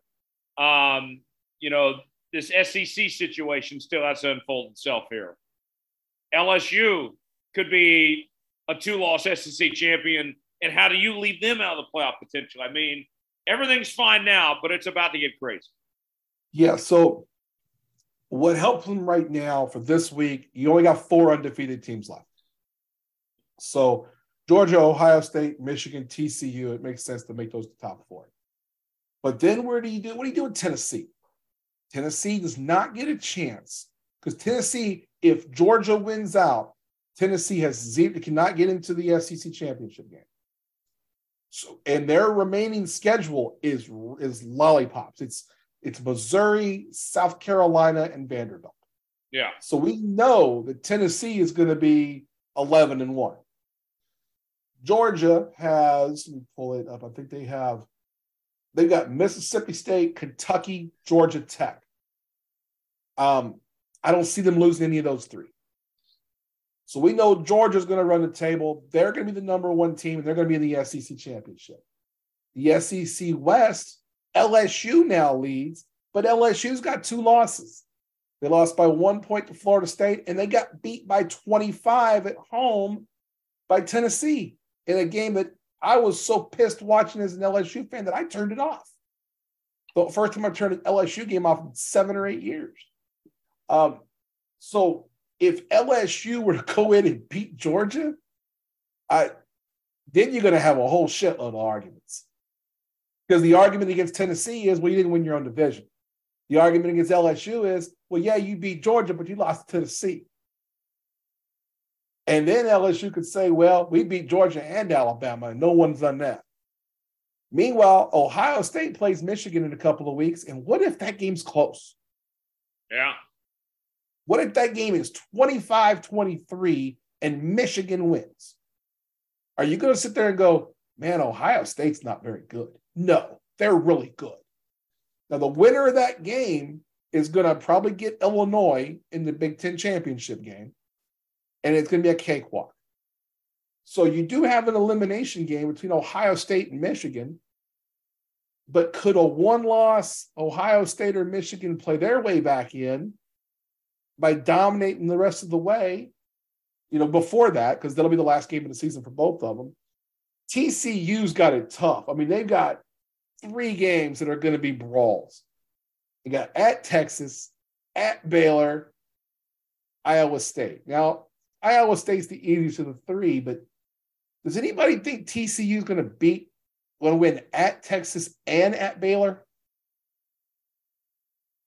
I think they're going to win to Iowa State, and then Iowa State's going to ruin their season. Okay. Now, Tyler, you think they're going to win out? I think they're going to win out in the Big 12 regular season. Don't know about the championship game. Yeah. I think K-State should have beat them a couple weeks ago. Yeah. I think K-State could beat them in a rematch.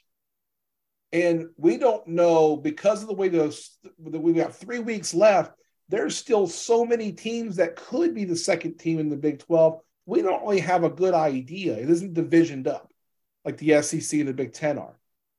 So we got that issue. Then we got Oregon, who is just running through everybody out west. The only game they've lost was against Georgia in week 1, but in a game they were not even competitive in. They lost by 45 in that game. I mean, it was ridiculous. But damn, they're beating everybody. I mean, Oregon has beaten UCLA already. They've beaten BYU. They've won every other game since. They still have Washington, Utah, and Oregon State. We've already said we're not big on Washington. Utah's pretty good. And Oregon State's kept every game they've been in close. The 3 losses they have all been by less than a touchdown. And that's a rivalry game. And it's a rivalry game that's going to be at Oregon State. If Oregon wins out, how are you going to say they can't be in? The only loss is the number 1. So this is where I think what's going to happen is I think we're going to see a little bit of anarchy. And I think we're going to come down to, at the end, I think we're going to come down to 2 undefeated teams at the end. The Ohio State-Michigan winner and Georgia. I do think LSU loses to Georgia in the SEC championship game. As good as LSU's playing right now, I don't know that they can keep up with Georgia. But then you got, which 2 teams from there do you think deserve it? And you're going to have willing teams with a 1-loss Michigan, a possible 1-loss TCU. If TCU runs the table and does win the Big 12 championship, they should get in. Any undefeated champion should get in. Then you got a Tennessee argument. You got an Oregon argument. There's a lot to do here. What if USC goes undefeated from here? Yeah. What USC has already, they've got Colorado, UCLA, and Notre Dame, who just beat Clemson. So let's go around the room real quick. If you had to project how this all plays out, who are your 4 teams that are going to be in? You want me to go first here or Tom? Yeah, go ahead and go first, Bo. I'll take Georgia. I'll take Ohio State, Oregon, and Tennessee. Okay. I'm going to go with Georgia and Ohio State. Those are my 2 locks. And then I'll ride with TCU. And then that last spot, I'm going to make this interesting here, Paul. USC in that last spot. They got a hell of an offense, and the schedule, they're going to, if they beat Notre Dame, that's a huge quality win there that helps their case. Yeah. Well, and how does the Pac-12 championship work? 2 best teams. They teams. don't have divisions in football. No, it will probably be USC and Oregon in the title game. Yeah. So I'll take the winner of that game, and I'm assuming Oregon winning that game. Because USC can't stop it. I mean, they're good offensive. They can't stop a nosebleed on defense. Yeah, welcome to the Lincoln Riley experience. Yeah. Yeah. Tom, what do you think? What do you think? Yeah, I'm going Georgia, Ohio State, TCU, Oregon.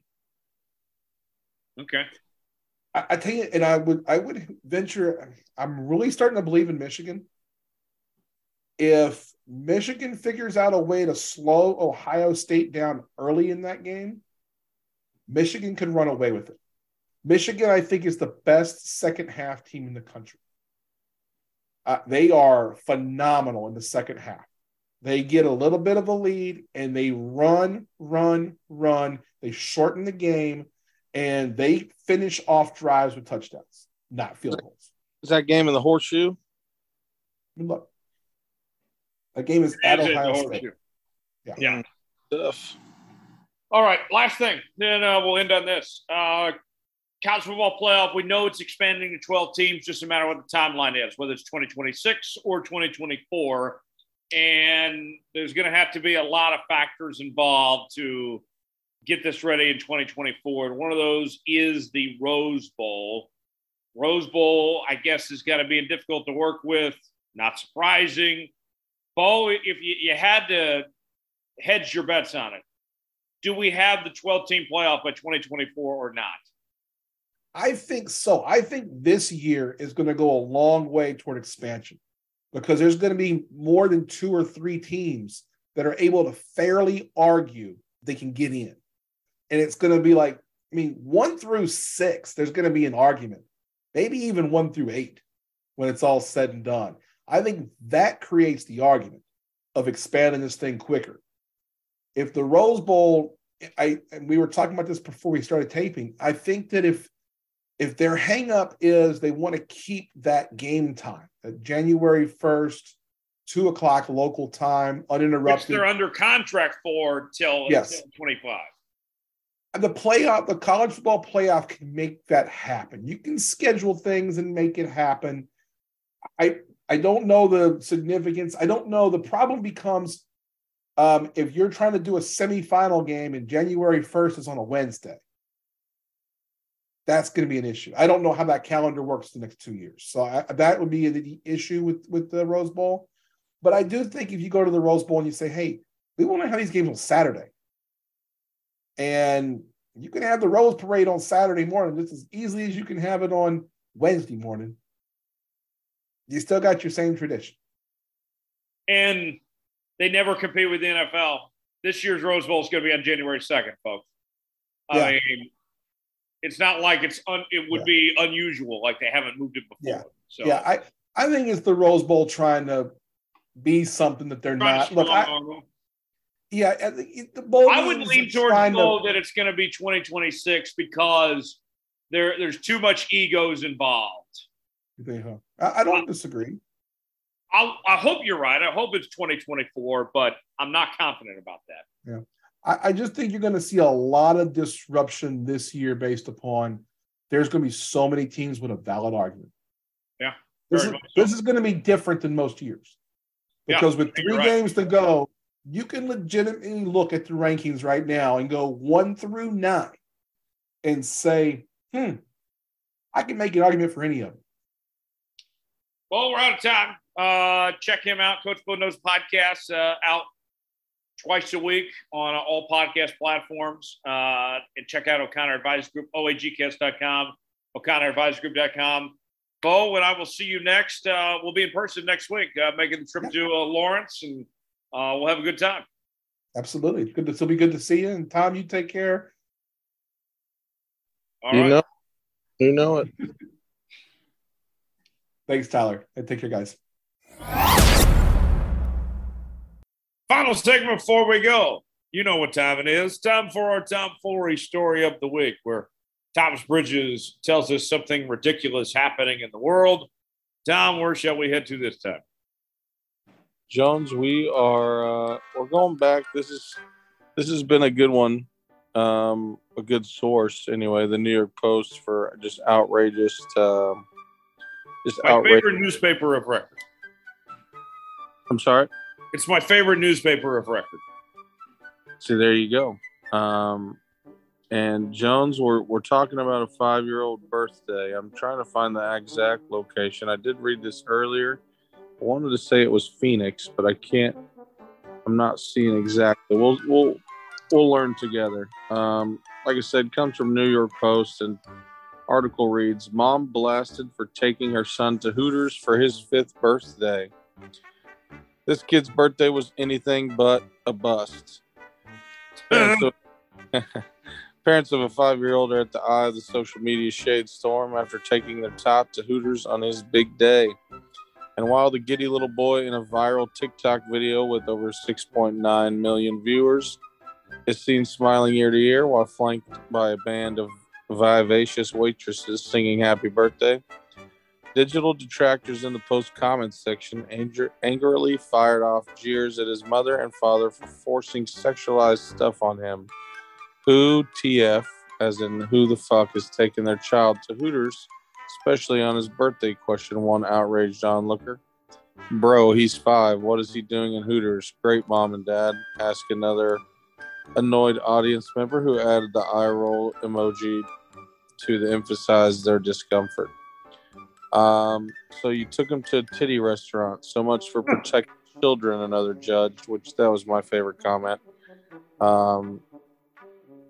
Just because of the back and forth between left and right. But in the controversial clip, several Hooters staff members outfitted in the fired chicken chains, regulation clinging booty shorts, and low-cut shirts dressed the birthday boy up like a bird, giving a fake beak made out of paper products and 2 serving trays for wings. The doting women then invited the entire restaurant to join them in a remixed birthday chant while the boy flapped his arms along to the beat. And despite the many waggish responses from haters, a number of folks online approved of the child's Hooters hootenanny. This is so adorable, a memory he'll never forget, said a supporter. Little buddy is living the dream. Others joked that Tyke's saucy celebration had transformed him from a boy into a man. This is like a cliche comment, but I love it nonetheless. That day, little Tommy didn't want to play video games no more, pinned a commenter, to which he put a string of laughing emojis. Jones, I don't know when the first time I went to Hooters was, but I did go, and I've been to other restaurants like Twin Peaks. You know what? If parents want to do that, let them do it. I really don't care. There's shit on both sides of the political spectrum, you know, in terms of over-sexualization things. It goes both ways. I think this is hilarious. That's just me. I guess if there was a restaurant where you took a little girl to where the waiters dressed up like Thunder Down Under or Magic Mike, then that could be super frowned upon as well. So I get where some people are coming, but at the same time, it's not like these girls' titties are out. He's not getting titties in his face. You know, give him 13 years and we'll let the dad or mom take him to a strip club to get the same titties right in his face. At this point, it's like, okay, if they want to do it and take him to Hooters, then really who gives a shit? That's how I feel. I think it's hilarious. Obviously the Hooters girls loved it. They dressed the kid up. Hell, you don't hear anybody BSing that there's beer on the table. That obviously one of the parents or whoever went is there with the beer. For what it's worth, I'm sure for the Hooters girls, entertaining a 5-year-old is probably a lot better than entertaining some 50-year-old guy making lewd comments left and right the whole time. At the same time, you get what you sign up for, but I bet it was a nice break for the Hooters girls not having to deal with the weird, creepy old men. But you know what? At that point, that's what you sign up for working there. And if you want to take your 5-year-old, by all means, do it. I would have went and had a hell of a time. My nephew just turned 2, so in 3 years, I don't know if my sister would approve of me taking my nephew to Hooters or not. But it's this kid's parents, and if this kid's parents want to parent this way, I don't really see a whole lot of harm in doing it. I don't see a whole lot of harm either. I mean, you got parents taking kids to drag shows these days. I mean, why not take them to Hooters instead? I'd take them to both. I'd like to see a Hooters that's instead of Hooters girls, it's just drag. I don't know what you'd call it. You'd maybe call it knockers. I don't know what you'd call it. Don't. I mean, Tom, you know my parents. This won't surprise you. I did not go to a Hooters for the very first time until I was 18 years old, out of the house. And you've been to the Kansas Speedway. My first one was the Hooters by the racetrack there. It was after a race. And I remember, I'm just going to embarrass myself here, Tom. After the race, I go there and I'm like, wow, this place is awesome. My waitress, she was really cool. And That was real cool. yeah, like she was flirting with me, whatever. And I was convinced, like, wow, she's got into me, whatever. I was, you knew how I was back then. You know, I was kind of maybe over ambitious of sorts. And I'm like, here's what I'm going to do. I thought I was so smart to think of this. I thought I was at the time, like, I'm going to leave her my business card and tell her that she can hit me up anytime. And, you know, and surely she'll call me or text me, whatever. And I did. And never heard from her. And and I was disappointed.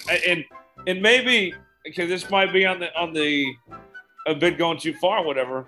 I even found her on like Instagram, and I followed her. She didn't follow me back or anything, and I was very disappointed. Like, I thought we had a great time. I thought I had a good night there, but that was that. So I mean, that was my first experience at Hooters. I had a great one night there, and she didn't remember who I was. Left a nice big tip, and yeah. But see, that's how they. Now, fast forward to the 26-year-old Tyler Jones. And, you know, you talk about things coming full circle. So I was, this was probably about 2 or 3 months ago. I went into Hooters for dinner one night. And my waitress, I'm like, okay, yeah. I mean, she I was wearing like KU hat or something. And she's giving me crap about wearing KU stuff. I'm like, this is a little aggressive, you know, like, you know, and she's been fun about it. I'm like, good grief, you know what's going on here? And she tells me, she's like, oh yeah, I'm going to K-State. And then in my mind, I'm like,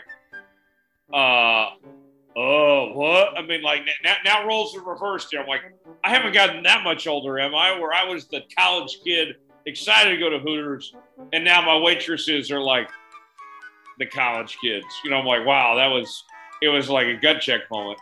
And then she tells me she's like a journalism student, and I'm like, okay, that's cool. And at this point, like, I'm just doing what I can to be nice, you know, and so I'm like, well, you know, are you doing any internships or anything? She tells me that she goes to K-State. And I'm thinking, like, okay, you know, she's probably, you know, at least in her 20s or something, you know, like, and I gave her my number, but not for anything, not trying to get anything out of it. I was literally trying to be helpful. I said, hey, you know, I know people up there, you know, if you need internships or anything, here's my number. I can put you in the place with the right people. And then to come to find out, she told me later, oh yeah, I'm 18, headed to K-State to be a freshman. I'm like, oh man, it just got worse and worse with the more info I knew, Tom. There you go. I can imagine 18-year-old Tyler Jones walking into Hooters for the first time and just walking through the front door and just going, oh my God. Oh my God. Oh man. I think I'm trying to think when I was. I feel like, I know exactly where. I was in Texas. I was probably in middle school, maybe. Yeah. And I was there for my sister's softball tournament. And the softball tournament was going long. And it was, obviously my older sister playing softball, and, my younger sister was there. And I do believe that me and my dad went to Hooters for the first time. Well, I went to Hooters with him, which was my first time when I was probably I bet I was like 5th, 6th grade. So, and she, jokingly, I can remember it saying, "Don't tell your mom where we went," kind of like a father-son deal. Is that a little fucked up? Maybe, in the grand scheme of things, I don't really I still think it's funny. I don't know if you remember this, Tom, but you and we were covering some high school basketball here in Texas. This is when I was a senior in high school or something. And you and I went with you to Twin Peaks for my very first time. Did we? We went to Twin Peaks. Was that wasn't the AAU, was it? Yeah, it was. Yeah, our production team. We went to Twin Peaks. Oh, we sure did. I do remember that because Josh went too, didn't he? I don't think Josh went, but I remember a couple other people. Thomas Walking Stick went, our producer. Yep. Bailey went. There was a couple of us that went. Oh, yeah, that's right. Yep, that is true. Sure did go. Dang, that's been a long time. Yeah. I do remember that because and I remember I got a couple of beers, but I think a lot of everybody else is too young to get beer.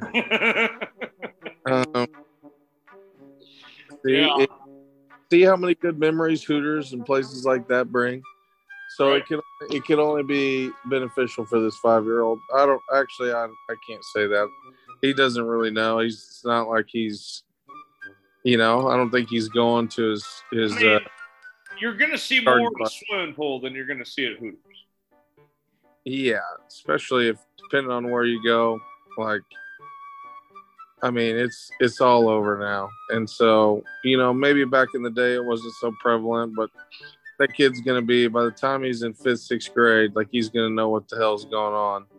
Right. That's just the way of the world now. It was a little bit different when now I'm aging myself as I am 3 days over 30 years old. R.I.P. It was your birthday this past week. Happy birthday to you again. Before we go, any final thoughts on being 30 years old? You're never too old for Hooters, though. No, never too, and in this case, I guess never too young. But, speaking of Hooters and things like that, I was in Vegas. I did not go to any places that were like Hooters or could even be Hooters after dark. None of those type places, if you catch my drift. But the people on the street in Vegas, this kid, I seen some kids in Vegas. I seen a bunch of kids on Fremont Street.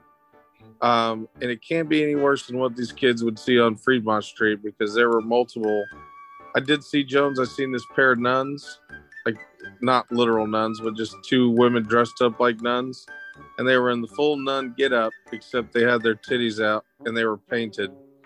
And had literal the cross over their nipples. And my dad said, well, we walked by and he goes, all right. He's like, I've seen enough. And, kids walking also down the strip with that type of stuff. So if Vegas can do it, then I don't really see any harm in a Hooters get up. Huh. Oh, man. Happy birthday to that 5-year-old.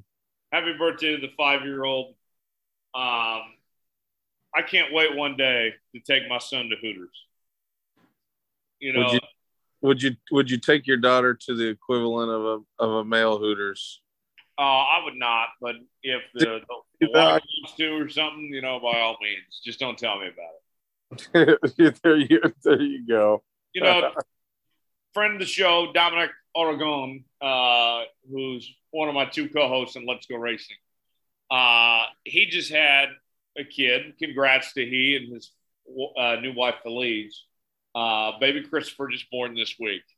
And, I'm, even though Dominic and I aren't related, we might as well be. You know, he's like a brother to me, and you know, I'm the uncle now. And Dominic, if you're listening, I can't wait to one day take my nephew Christopher to Hooters. You know, I think that'd be a great experience. I think Christopher, as he's entered the world now, just know that I'll take you out for a nice meal to Hooters someday, whenever you're ready, young man. There you go.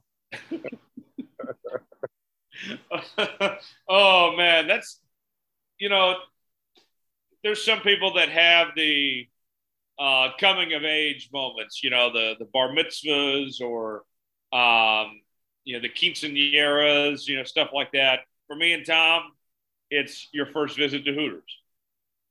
There you go. That's about as Oklahoma backwoods as you get it. You know, it's when your dad takes you in there and he says, "Well, I remember seeing my first pair of titties." You know, it's bad as that. Golly.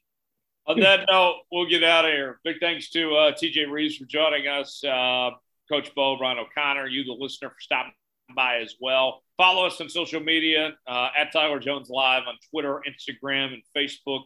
Studio Soapbox, Twitter, Facebook, Instagram, Jones_reports, Thomas_Bridges on Twitter, Insta Thomas on Instagram. You guys can find us there. Subscribe to the show. New episodes out each and every Thursday. Apple, Spotify, Google Podcasts, wherever you listen to podcasts. Leave us a 5-star review or don't leave us one at all. Check out the Studio Soapbox Network, this show. Raw Tools with Luke Slaybaugh, Coach Bo, Let's Go Racing, Bevo Boys. All of those shows part of the Studio Soapbox Network. Check us out. You'll be glad you did. For Thomas Bridges and our entire crew, I'm Tyler Jones. Thanks so long. It's been another edition of the Jones Report. We'll see you next week.